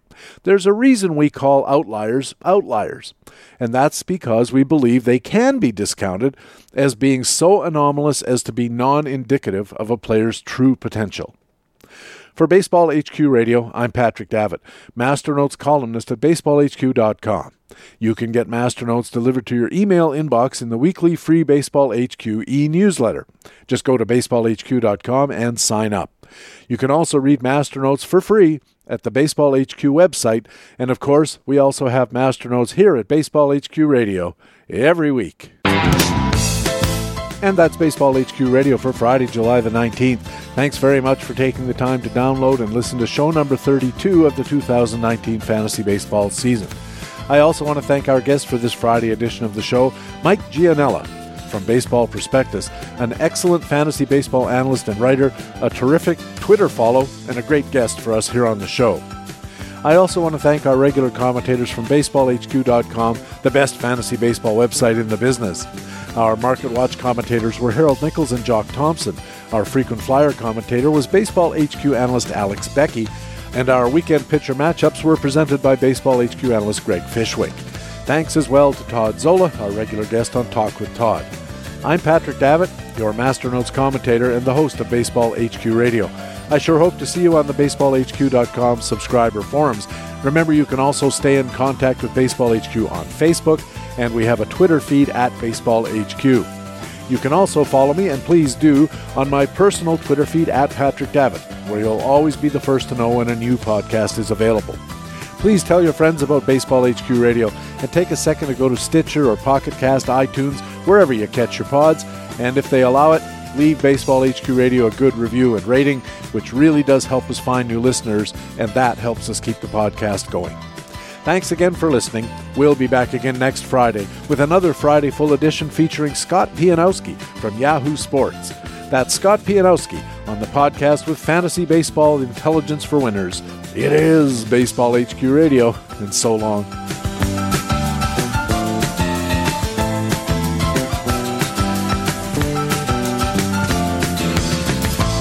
Baseball HQ Radio is a weekly free podcast available through iTunes and other podcast aggregators, or directly from BaseballHQ.com, where we have an archive of past shows as well.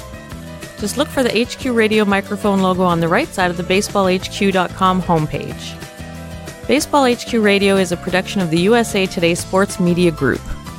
The opinions expressed on Baseball HQ Radio are those of the individual speaking and not necessarily those of the USA Today Sports Media Group. The program is produced and edited by Patrick Davitt.